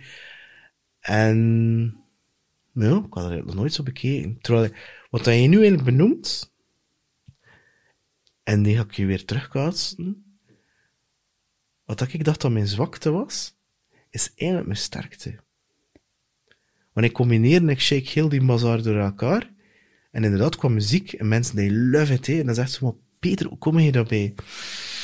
Dat is iets dat is echt zo, ja, dat is zo, ja, bedoel, en inderdaad, ik speel alle hits, alles. Ik heb zoiets van, ik heb geen probleem om commercieel te zijn. En dat is omdat ik geshift ben van, moet ik kijken hoeveel noten dat ik kan spelen, en welke toonladders dat ik kan spelen, tot, ja, hoe kan ik een hart raken van iemand, ik heb echt gehad, ik ga het nooit vergeten. We worden nu 5 jaar, en een dag dat we verhuisd zijn, dat is binnenkort, van Jules was dan, bijna jarig, in augustus, hadden die mens, was er iemand naar een optreden gekomen, en ik was echt dood op van te verhuizen, en die vrouw zei, ik ben terminaal ziek, en dit was het hoogtepunt van mijn zomer, misschien om me die energie te geven. En toen heb ik voor mij de marketing truc ontdekt. It's not about, dus natuurlijk is het over de songs, maar het is die intentie, energie dat je als groep neerzet en verbindt met je publiek. En dat is hetzelfde met podcast, hetzelfde met sales, hetzelfde met marketing, het is dat. En even een stukje van jou, want ik ben niks kwijt. En die mensen dat kunnen proeven, en die hebben zoiets van, ja, van die energie, die levensenergie kunnen proeven. Ja, en dan denk je, shit man, ik kan hier iemand gelukkig maken, terwijl ik dacht van, ja, maar ja, kijk, zo'n coverband-gitarist, en dit en dat, in eigen klein, terwijl je denkt dat je labels denkt, maar zo moet het eigenlijk zijn. Maar wie zegt er dat? We hebben er een unieke invulling aan gegeven. Ja, en je ziet dan die zogenaamde pro's, dat je dan denkt, maar Hinder geeft allemaal les. Allee, is dat dan een pro-muzikant en heeft les? Is dat dan in je passie gaan staan? Je moet toch muziek gaan maken? Maar Peter, je moet ook boterham nemen. Allee, als je boterham niet. Dus ja. We gaan afsluiten. We gaan niet afsluiten. Dit is het begin. Binnen 10 jaar. Hoe ziet jouw leven eruit, Veronika? Take me into your dreams. Als ik jouw advies, voor of na deze podcast? Wat je nu voelt binnenkomen. Wat ik nu voel binnenkomen is, we gaan die TED-talk hebben afgevinkt en ik ga daar proberen op in te tunen om te ownen wat ik met jou heb gedaan en dat ik zelf nu heb gevoeld wat daar eigenlijk het effect van is als je voelt dat je purpose en het gewoon doen, en in die flow blijven en iets geven met de goede intentie, niet de wanna make the money's intentie, met de goede intentie dat uiteindelijk impact geeft en the good one. Of gewoon iemand blij maken, of iemand verrijken op een of andere manier. En daar ga ik harder op intunen en mij minder laten labelen. En ik ga beginnen met mezelf. Ja. Geld stroomt wat er waarde gecreëerd wordt. Dat wat je net bij mij gedaan hebt, dat is van, dat kan ik nooit vergeten. Dat is zo waardevol, omdat ik mezelf beter heb leren kennen daardoor. Omdat je mijn superpower hebt herkend en ik dacht van, oh damn, ik heb dat nooit zo gezien. En dat is zo die klik, nou weer dat stapje naar zelfliefde, dat je denkt, Veronika, for president.